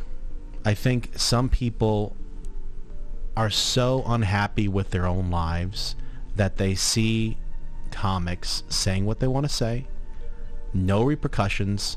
They can't, most of them can't be fully canceled because they're self-sufficient. They made their own money, they're making their own audience, and they want to hurt someone else to make themselves feel Or they're better. envious. They go, man, I can't say any of that shit at my job or Right. even to my coworkers in jest. So anyway, the Buffalo guy, he's a huge fan of Chrissie's already. He was expecting these kind of things. So it's not going to affect the show at all. But the fact that people are still out there trying to cancel people because they disagree with their views, it's not good. So when you go out on these, because you know it's not a big tour production. You guys are probably driving together, right? Or you're going to fly out to Buffalo or something. No, we're probably driving. Yeah. So either way, ever situations where you have to work out security. No, I've never. I mean, like, and I go to a lot of shows alone, and I just like. But you know what's good though is like a lot of the last few shows, I have like some solidly like nice guy fans, and I've been getting to know them over the months and years, and like I've had guys be like, no, we're gonna walk you to your car, especially in Chicago. I think a guy who worked the door was like, no, I'll walk you to your car, it's cool. That was the one thing that struck me. I knew about Tim Pool's experiences with the swatting and all that. But that's what really struck me when I got there to the compound yesterday was, okay, I felt like I was rolling up on Area 51. I mean, there's the big sign that's pretty much saying everything you say and do is being recorded. Get the That must have been after we were there. Oh yeah, there's a huge sign. It's almost like the Area 51 we have lethal force authorized sign. Holy shit! There is on the gate, of course. Some pretty well armed security guys. Do you think Tim is like packing? Do you think he like carries? Well, he wasn't carrying yesterday unless he had something small strapped to his ankle. Yeah. He probably doesn't have to. He's got so much security, to be honest. Yeah. No, the security was worked out was really incredible. But then again, when you realize this is a guy who's been swatted 9 times, they don't know who the hell's doing it. Yeah. They don't know who's doing it, and that they had somebody wander onto the property sometime recently too, and I just think about it, as much as I want to continue to grow, and I do, and I do. I mean, if you do this, especially for me, I mean, growth for whatever the hell your brand is, you want to keep growing. But if your passion is talk radio, I mean, that the audience you want to keep expanding. Yeah. But cripe, man. I mean, jeez. Yeah. The crazy that is squeezed out of people for what? I don't know. Yeah. I don't know. And especially since I think the biggest problem we have in this country is undiagnosed mental illness. Yeah. And fentanyl. Yeah. Nick DiPaolo actually 4 years ago, he was performing at Levity Live. This is before he moved out of New York and went to Georgia. A guy, supposedly a fan, walks up to him after the show and says, hey, great show. My daughter's a big fan of yours. 20-something-year-old girl walks up behind the dad and slugs Nick DiPaolo in the face. The girl hit him or the dad? The girl. Wait. The guy comes to fake him out? Yeah. To distract him? Or he didn't know that she was going to do it. I don't know what ended up happening, but, he moved out of New York. After that, he moved out of New York? Yeah, I don't think it was related, but like these things are happening, you know. Security's important. But, thank God, with Frank, with your platform getting bigger, Chrissie's platform getting bigger, the more fans you get, the more threats you're going to have. But you also have people that are going to stand up with you and stand next to you and walk to your car. You know, maybe someone's going to hang out with you, make sure you're safe if you do events and stuff like that. No? And I do see comments like, I do see like, depending on like what I post or whatever, like I've never really had anything crazy happen. But I do have some fans that'll post like, hey, you have fans that are ex-military, ex-infantry, like we're here when you need us, hit me up. Like, you know, I've friended a couple on Twitter, you know, that I've been seeing in the comments for a while. Like you kind of get to know your fans a little bit, and it's like, yeah, I am starting to make connections for when I do need that. It's good. It's good. Unfortunately, it's just you never want to consider that because obviously, who the hell would ever want to think about the bad side to success? Yeah. No matter how moderate it is, because ultimately, whatever. But there's a lot of unhappy people, and I think with Poole, it's related. It is closely related to the type of guests. Like I know he got swatted with Marjorie Taylor Greene. I don't think it's random. No. Frank, was a part of you, small hoping part of you hoping that you would be the 10th SWAT? I don't know. You're SWAT worthy? Would I get a bonus or something you like should. that? Like would I get paid for the? I think you ultimately get way more eyes because then it trends on Twitter. Oh, I was thinking about that. I was thinking about that. My number one priority was to have a successful time on the road and to get back home to my family in one piece and just get back to work here. Like I was thinking about this night. I was thinking about Wednesday night here with you guys since last week. Oh my God! Wow. You know, because I just knew I knew that was going to be a heave of relief, and hopefully it was going to be a nice day after and low key, really easygoing conversation with two familiar faces, and here we are. But on the other hand, I did think about that. Well, I don't watch Tim on the regular. I mean, I'm live Monday through Friday, and he goes live in the middle of my 2-hour show. But I went and I checked out every last time that he got swatted and the links went around. I wanted to see the actual time, the point it happened. And, wow, yeah. Well, I didn't watch all 9. I think I watched the first couple. Then I think it's just started getting played out. Yeah, but they should sell that. They should sell that on a CD, like the SWAT playlist or Chrissie, something. didn't you say? You might have said it to me in private. They should have shirts made at the compound there. Yes. I got swatted at Tim Pool, and all I got was this lousy T-shirt. If they gave it out to whoever the guests are. Yeah. That's awesome. They should do that. They really should. They should have a roll, maybe a stack of them, 3 different sizes. They should also sell them too, because fans would love them.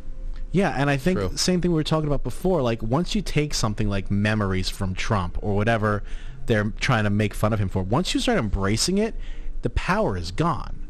You know, they can't attack you anymore with it. And yeah, maybe they can still dox you, but not dox, SWAT. Yeah. But eventually it's powerless because it's like, hey, we got again. There's number 11, number 12. We're going for like 13 this year. You know, once you start going that direction, the power is gone. You're fighting the trolls head on. Yeah. Well, my question is how after like number 3, after SWAT number 3 or 4 in the same location, it's the same authorities that are being sent in to the situation. Do they not start seeing a pattern? Why do they show up with full intent every time? They have to because like they're told it's an active shooter situation, and in fact they even this past 9th time they even swatted Jeremy from the quartering because he had put in like maybe up to $400 worth of super chats, because while there's like 30,000 people watching this empty studio, quartering throws in a like, oh, you know, it's stressful times, call for coffee brand coffee, and it was funny, and everyone who knows him was like, this is great, classic Jeremy. But then he got freaking swatted, and then Nick Rakita the same night got swatted too. Jeez, man, you know, they're attacking anybody who's middle and middle right. It seems anybody who has an opinion or a voice that they want to silence for one reason or another. You know, I mean, Nick Rakita went really hard with the Amber Heard Johnny Depp stuff. The quartering Rittenhouse too. Rittenhouse was the bigger one, I think. Yeah. But this is the more recent thing. Right. Jeremy the quartering infuriates Brie Larson's fans every week, right? Yeah. Yeah, So- Brie Larson is worthless. I love when Critical Drinker goes in on Brie Larson. Yeah, I he's love funny. him. First of all, great. that's great that you've had him on. I so badly want to talk to him one night. That'd be great. Maybe I can like introduce you guys or do something. Hey, I'll see if he's interested in maybe I'll reach out to him. Maybe he's part of a Zoom call. Maybe he's the fourth person on the screen next time you guys come back, and we can just talk about movies and the genre and what's going on and messaging and movie, everything, culture. But as far as you were talking about Rakita, you're talking about the quartering and everyone else. It's, I think, more so when we start racking up these video game numbers of attempts to swat somebody. Some people will laugh about it. Other people will go, whatever, and it's disruptive and whatever. But this is a deadly game. Yeah. That's a deadly game. People have been killed this way. When you are not suspecting heavily armed law enforcement officers to be coming through your door and making some kind of an attempt to make contact and to disperse what they believe to be a very violent, ongoing situation, then the only thing you know from the inside, if you don't have any experience of this, is that somebody's trying to get into your house. And if you are armed, you are within your right and you should be ready to start firing back. And then all of a sudden you have yourself a shootout with police because somebody else... This is the... Yeah, and that's what they want. It's really sick. I know. That's nine times attempted murder. Yeah. With Tim Pool. It's very... Whether you like the guy or not, that's 9 times attempted murder. That could go south like that. People could lose lives every time. You got to wonder if this was happening to, let's say, an AOC. Let's say AOC started her own podcast and she got swatted. What would be the response? Oh, it would be news. They wouldn't let it go. They would blame the alt-right. They'd blame the Proud Boys. They'd blame anybody. Yeah. No, they blame Tucker Carlson probably. The inversion game is like this. It's not even worth it anymore. Yeah, it's frustrating. Of course, we know that if everything we're going through right now was inverted, it would have been. First of all, they'd be in their glory, and they'd know who. They'd find out exactly who it was, and they would bang that person out. You know what I mean? Like they'd be fucked. They'd be strung up by their petard. They'd be for everybody to see. By their embutment. Their embutment. and here's the other thing there too. They would finally have something of merit coming against them. Everything that we have had to live through in the last, let's just say, since Trump showed up, just we're gonna find a year zero here. Ever since 2015 when he announced, it has been nothing but imaginary crises, one after another, and because they have so much influence, and because the establishment is bipartisan. All that imagination has been backed up with investigation after investigation, with breathless billions of dollars worth of media coverage. It's just been imaginary, and still they have not been able to do really much of anything, and they're losing more and more people. Can you imagine if anything was actually real, what they can actually get done? But nobody actually wants to come after him. It's really a pathetic situation to be in. To be constantly screaming that everybody's trying to come after you when we really are trying to find a way to be rid of you. The left, we don't have to go to the same comedy clubs. We don't have to do anything. If you want segregation to be a thing, then let's just choose it and stop this they're coming after me nonsense, the tag you're it bullshit. Oh, yeah.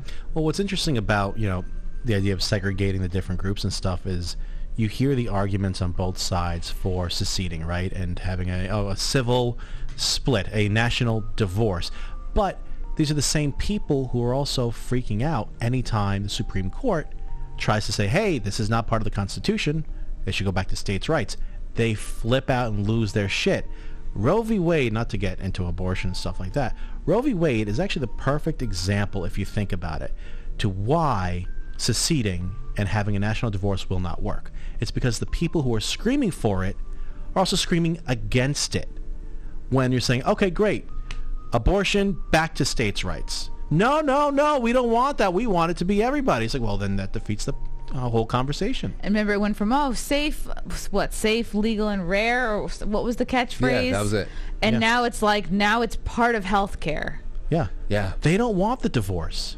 No. They don't. They want to scream that they do. Because they can't, they don't grow any food. The left is they'd be so screwed. Right. And if you think about it, there isn't a need for a national divorce because this was always meant to be 50 states that are completely run on their own. Only since Lincoln started the whole thing, and not to take anything away from what Lincoln did, which was great, but the repercussion was that the Union kind of has a little too much power now. Yeah. No, hey, listen, I take a lot away from Lincoln, so don't worry about it. I think that was one of the things when I was on Chrissie's show back in, it might have been summer of 2019, or I don't know when it was. No. 20? That's too late. I don't think she's been doing it that long. I started in 2020. So 2020 then. Because I was set up in my basement and it was really hot down there. So that might have been 2020 because it would make sense. I was down there because we were preparing my old office for the baby's room. That was one of the things I think we talked about was things like the real dissolution. Oh, actually, it's not dissolution. It's a welding. It's a welding of the Union together into a national government after the Civil War, and it's really not that big of a celebratory event if you think about what we lost culturally. Obviously, we lost slavery. That's an objective good thing, but the war was not about slavery. Right. Lincoln couldn't give a rip about the slaves. Mostly, as long as there was no slavery in the Western territories, that's all they really cared about because they didn't want white Americans to have to compete with free labor in the new territories. So there's really something going on there, and nobody since then, because Democrats and Republicans, they have found that the telling of our history, especially from the Civil War on, very, very profitable for both ends. So you have a bunch, and when that trickles down to education, what we're left with now is just generations of people who really don't, as you saw last night on Timcast, and there was a lot of great conversation before the show even started with Ian Crossland, who just happened to pick up the Constitution and read through it, and I was actually talking to him about that beforehand, and he was just astonished by some of this stuff. Nobody understands just what separation of powers means. How limited, how small and insignificant the federal government's supposed to be. So when abortion comes up, it's really hard to. It's like trying to untangle spaghetti. You can't do it. Like when that absolute lunatic Keith Olbermann. He lost his mind, dude. He's gone. I can't believe that. I used to wake up every morning during middle school, mid-90s. Yeah, right? he was like the smart guy to watch he was sports. The guy you listened to. Yeah, sport. I would wake up every morning from like 5th grade to 8th grade or something, and watch him call all the home run calls from the night before with SportsCenter. Then he moved out of. He should have stayed there. He would have kept some of his soul. But to see him screaming about we need to start ignoring the Supreme Court.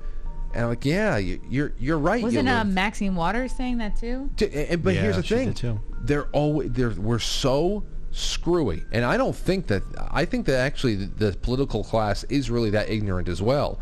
But we're so screwy that they just don't get why they're right sometimes. It's just they're right for the wrong reasons. Yes, we should be ignoring most of the opinions that are given by the Supreme Court because whether we like the ruling or not, to validate illegitimate power is always going to hurt us down the line. But and you think that Keith Olbermann will say, yeah, ignore everything, but of course don't ignore health care, don't ignore abortion, just anything that we like.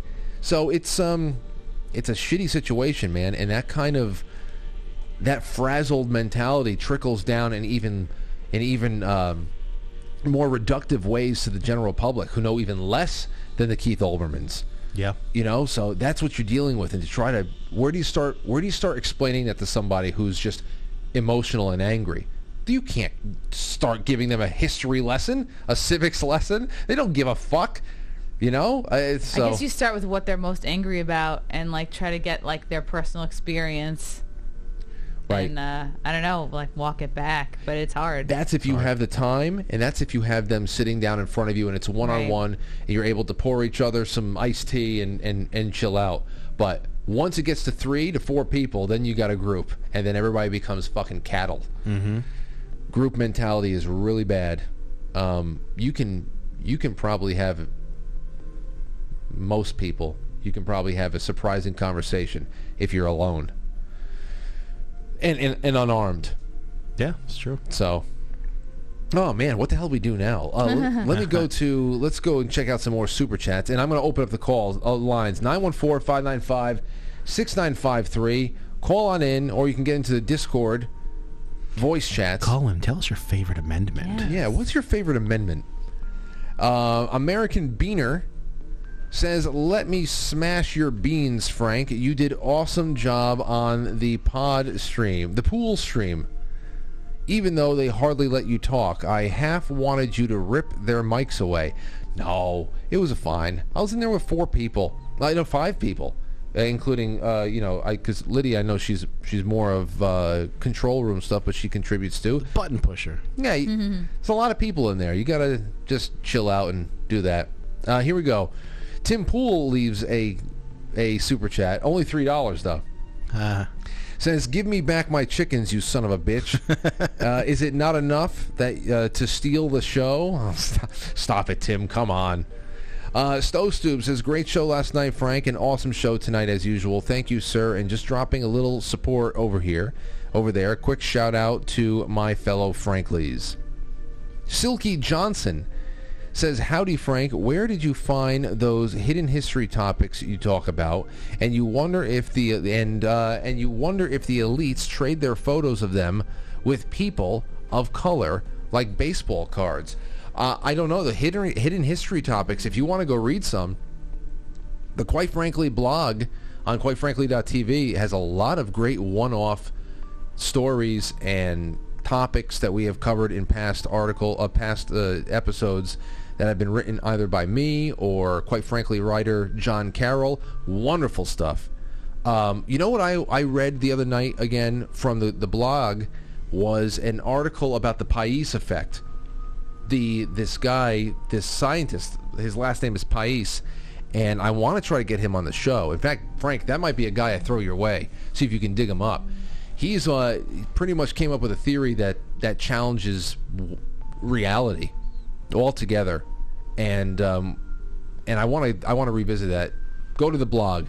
Albert Frederick was great. He says, "Was great watching you on Tim's show. Was it tough being the most intelligent guy in the room? You guys, you let me keep me reading these things. It's going to make me look not humble."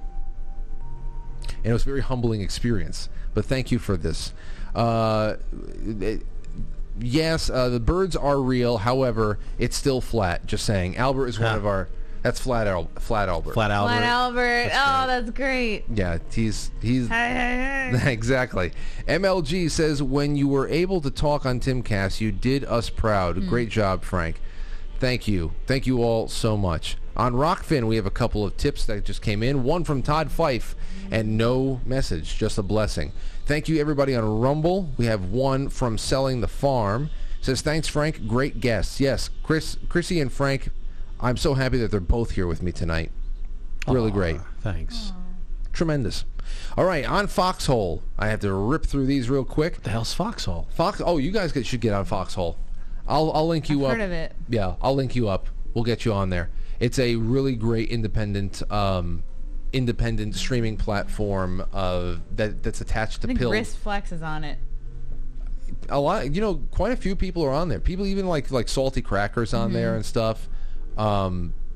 It's just a good thing to add to the repertoire, especially since it's totally independent. So that's where our network, we do all of our... And actually, tonight is Wednesday, ladies and gentlemen. So after we're done here around 9 o'clock, we'll probably bleed over a little bit. But if after we're done here, remember on quitefrankly.tv, it's Rabbit Hole Wednesdays. I don't know what Abe and the rest of the guys have lined up for programming into the night, but it'll be something kooky. Sean Joe, thank you for the cookie, Space Coast Patriot, great show tonight. Great show on Timcast last night. Thank you, Space. J. Jewel, you're the best, Frank. Robert Sarnes, thank you. Witchy Poo 22 says, how's your mom doing? She's all right. She's got AFib, so her heart's like fluttering all over the place, and they're giving her one thing or another to calm her down, and we'll see. She'll be out soon. She just has had a rough week. Tom Ford, thank you. Now there's a cookie fight going on. This is the way that they monetize over there. Cookies.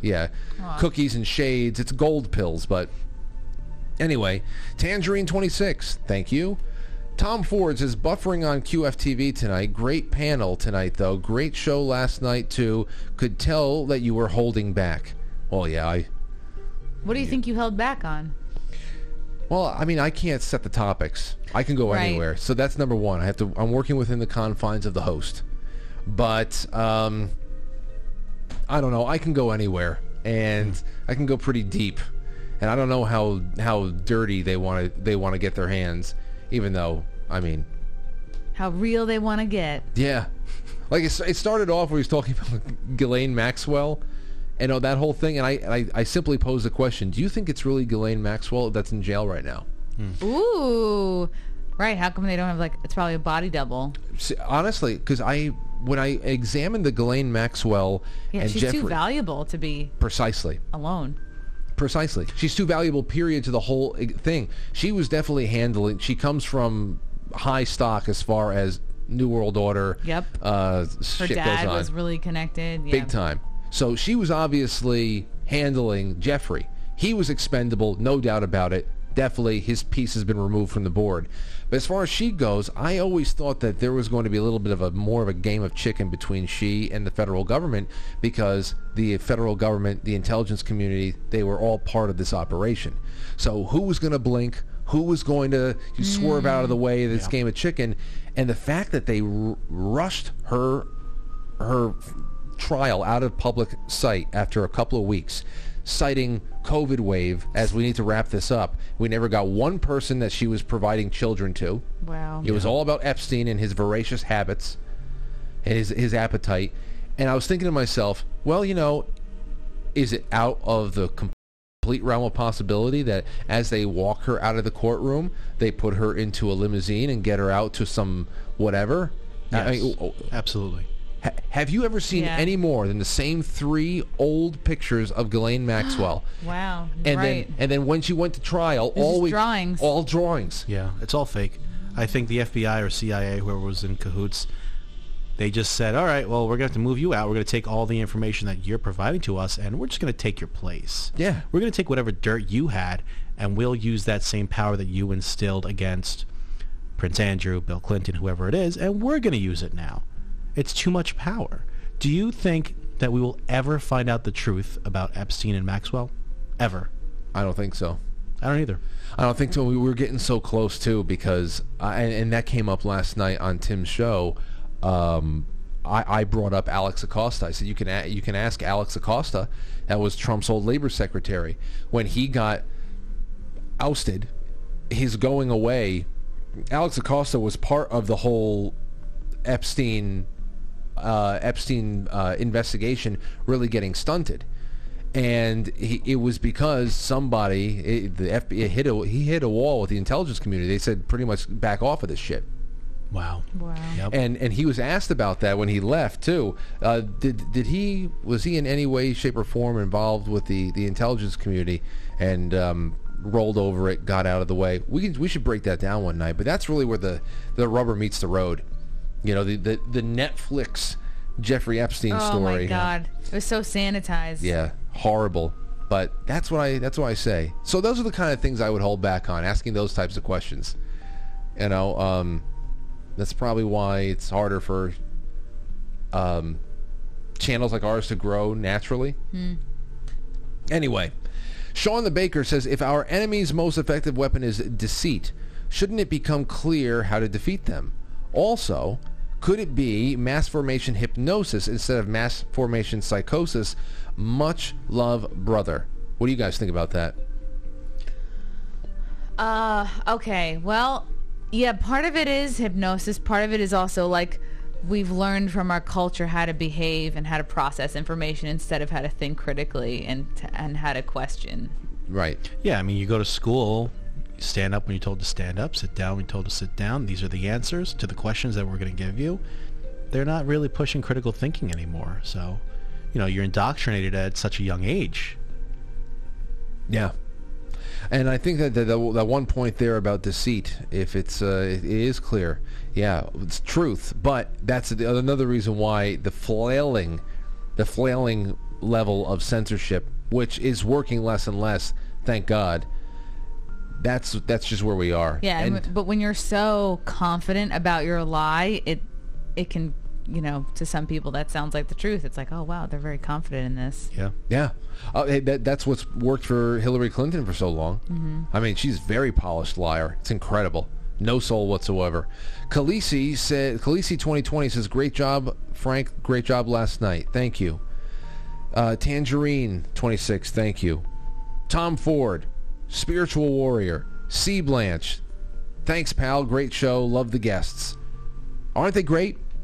Tom Ford, Tangerine 26, thank you for the fleets. Jay Brewski, great job, Frank. Tom Ford again, highly trained in there if you need protection, right across the Hudson. Oh, there we go. Hey, there's your guy. There you go. There's my guy. There's your muscle. He's got to be here every Monday through Friday from, what time do you get in? Around 6:30 or something? I don't know, maybe a little bit earlier sometimes. If I got here at 6:30, I have an anxiety attack.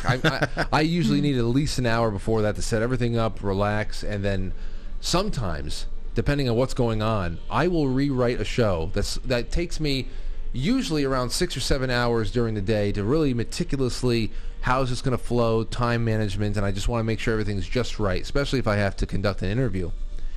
But are you kidding me? Anxiety, Chrissie? Holy shit! Sometimes I do 15 minutes of prep. But that's the whole point. I'll get here some days. No. I'll get here some days, and I'll look at the format, and I'll go, I don't like this at all. And in 25 minutes, I will put together an entire program that I otherwise spent 5 to 6 hours doing. I said, what have I done with my time? What am I doing? So I know, and it used to be a lot easier. I just I don't know. There's a lot of moving parts now, I guess. 15 minutes. That sounds amazing. If it's an interview, I have to have at least an hour to research. Yeah. No. But if it's just me by myself, yeah, I could go cold cocked. Well, especially if you got the chat room. Yeah. You can work off of that, and you get the chat room though, just not the supers. I have. But it's hard to see the ones that actually give a shit. Like the super chats kind of make you think, oh, this person really cares about what they're sending me. Yeah. So it kind of highlights it more too. Oh well, I think there's a lot of jokey. Like, for example, that Mark Swan guy. People like him send me over a lot of things that I don't think is really very important to them. That's very important, just Frank. Dick pics. But funny. But funny. But that's the whole thing. Once you get to the point where it's very hard to read the actual general chats, yeah, just concentrate on the supers, just so that people who have contributed don't, you got to be able to concentrate on that at least. And then you have the phone lines and other things. But tonight, we've been so jam-packed with conversation. Next time you come, we'll just take phone calls the whole time, I guess. Did you have any calls? I think that I have restarted my Skype twice now. And still, the last time I see a call here, recent calls, was from Monday. So this thing bottlenecks every once in a while. But and it's a phone number that you give out. They can't just call. Okay. I mean, it's going through the app. Oh. And it sucks so bad. If there's another app that I can get a phone number through and keep this phone number more or less, I would definitely do it at this point, because that's really all I do with Skype now. It's just calls, because all my interviews are through Zoom. Calls are great, though. They're amazing. Yeah. They're amazing. I love them a lot. All right, let's see here. EO says, sending love to you and your little adorable family. Pam D says, another great show. Then there's a cookie fight starting up there. And Jay Brewski's, thank you, witchy cookies. All right. Well, both of you guys, let me ask you, where are you going to be appearing? I know that you have some, you were just talking about the cigar lounge in July, but how far are you going to be touring for the rest of the summer? Yeah, before that show in Buffalo, I'll be at Stand Up New York July 14th. And the show in Buffalo is on the 16th. And then I'll be at the Funny Bone in Syracuse Sunday, July 17th. I see it. Then, what's after that? New Orleans? No, you got more before It says that. Austin on the 8th of September. Austin on the 8th of September. Philly Helium on September 14th. Then September 30th and October 1st is New Orleans, the Comedy House New Orleans. So you're going to be in Austin, Texas, and then you're going to drive up to Philly, or are you taking some flights? I'm probably going to fly. Okay. Now, let me ask you this, because we see that you're going I don't know. into September, New Orleans. So you go to Philly, then back down to Louisiana, and you're sticking there for a while. Probably just come right back. That might just be like a fun trip. Yeah, for sometimes us where I do shows. We have 4 shows in 2 days there. Yeah. Yeah, it'll be busy. So if you're going around, because you guys travel together, what do you think? What would you say about? I know we're going to go over time here, but who the hell cares? I just want to ask. How does crowd behavior differ from region to region? Not counting alcohol influence. Let's say everybody is sober. How would you categorize the difference of audience from region to region in the country, how they behave?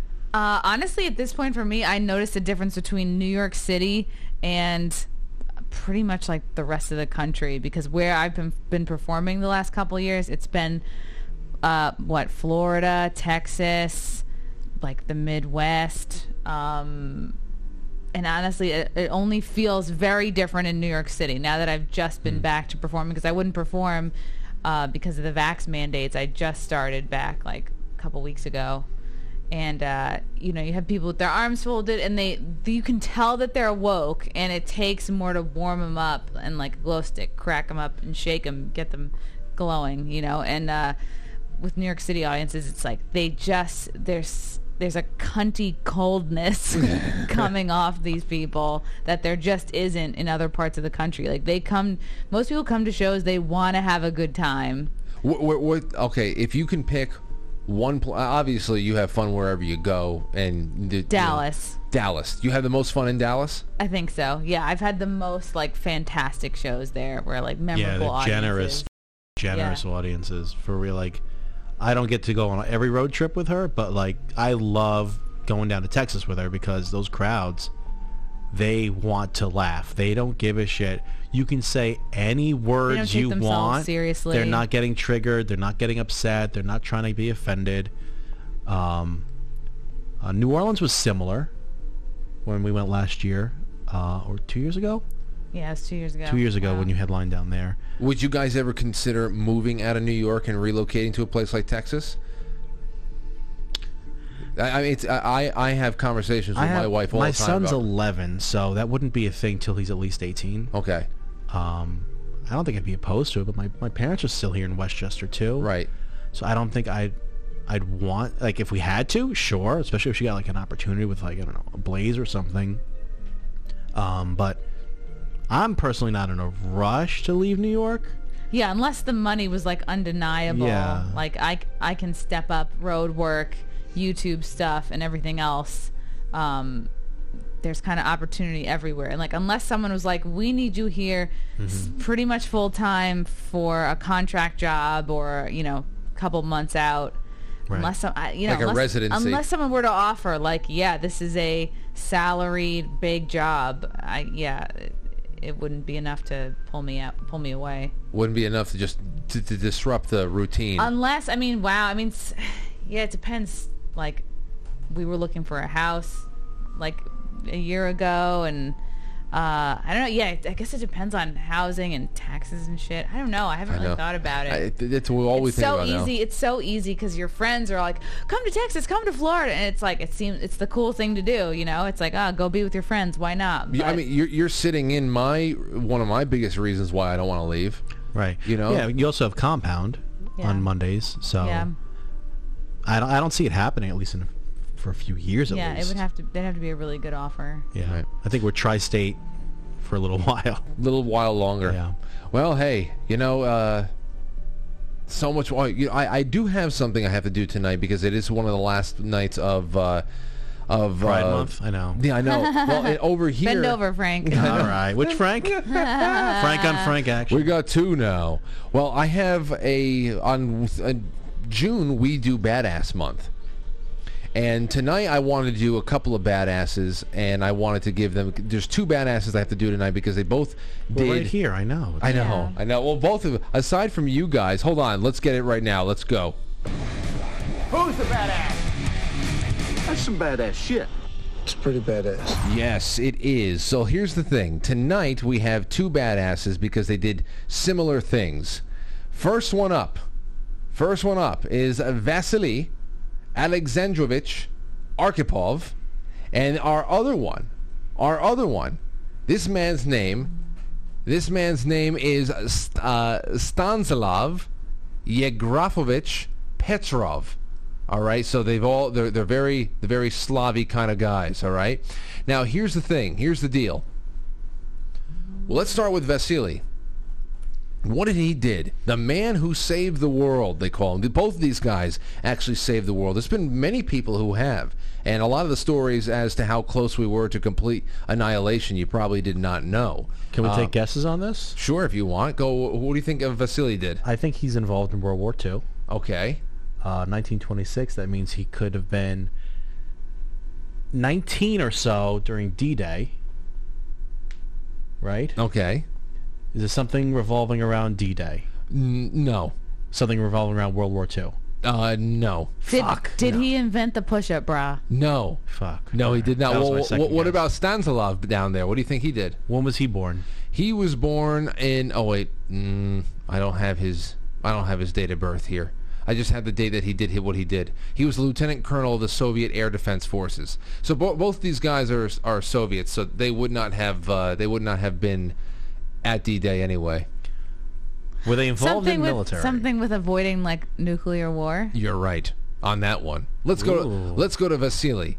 52 years ago, well, this was a couple of years ago, at the height of the Cuban Missile Crisis, second in command, Vasily Arkhipov of the Soviet submarine B-59 refused to agree with his captain's orders to launch nuclear torpedoes against U.S. warships and setting off what might well have been a terminal superpower nuclear war.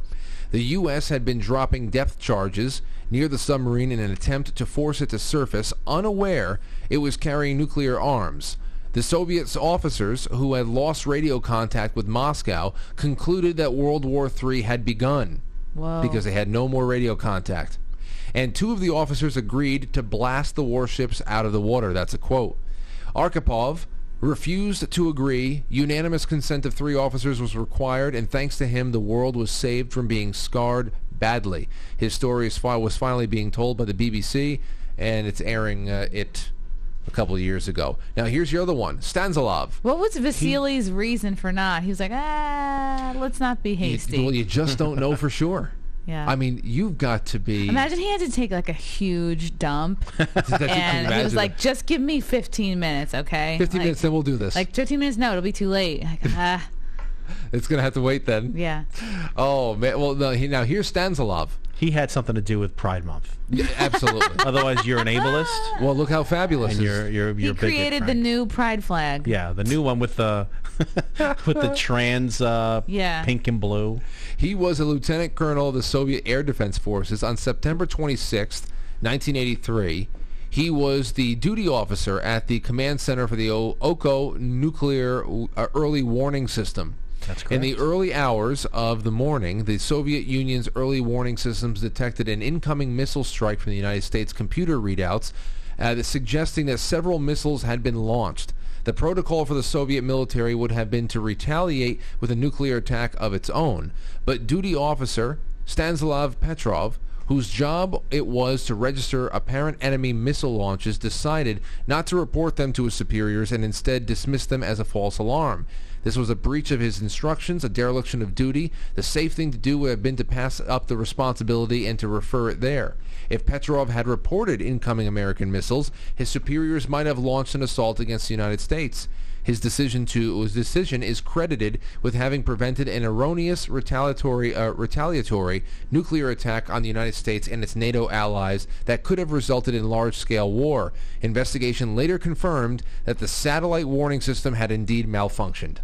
So it's not like he just saw it and was like, I'm sure it's nothing. Yeah, I think some of this has to just be with gut feeling. What's going on? Wow. Then again, in October, I believe, of 1983, we had the Able Archer situation where we were almost once again brought close. Man, how many times we were almost snuffed out.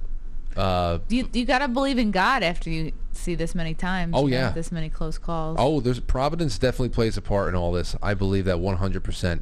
But you two, it's been great to have you on. I want to do this again soon. We have to do it at least once a month. Sure. This is fun. I know you're very busy, Chrissie, but not too busy for you. Well, we find little bubbles, pockets of time. We'll bring you in. Yeah, it'll be fun. Yeah. And maybe you do a Saturday night show with us. That's a little bit later on, but Saturday, I don't know, you have late night Saturday shows usually? No, it's now I'm just kind of all over the place. We'll pack hookahs. Yeah. Ooh. We'll have a good time. You? I'll hook it up. She'll hookah. Yeah, we'll do I'll that. be a hooker. Yeah. Hooker for a night. Ladies and gentlemen, if you liked what you saw, please share it with all your friends, with your fam. Become a sponsor of the show.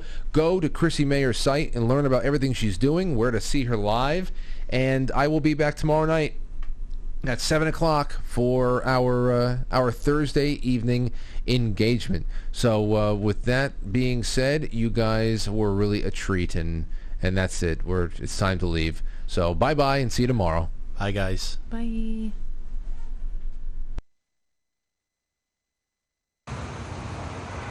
I'll catch you on the flip side.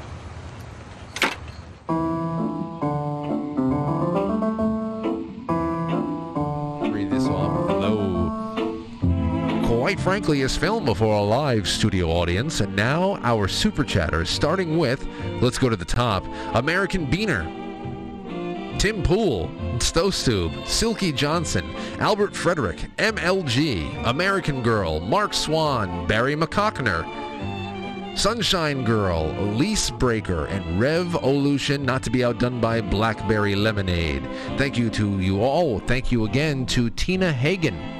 Thank you to Tina Hagen on Rockfin that just threw that into the tip jar. And all of our friends on Pilled. We will see you on Quite Frankly TV for the After Hours programming. It's Rabbit Hole Wednesday. Until tomorrow, thank you for this evening.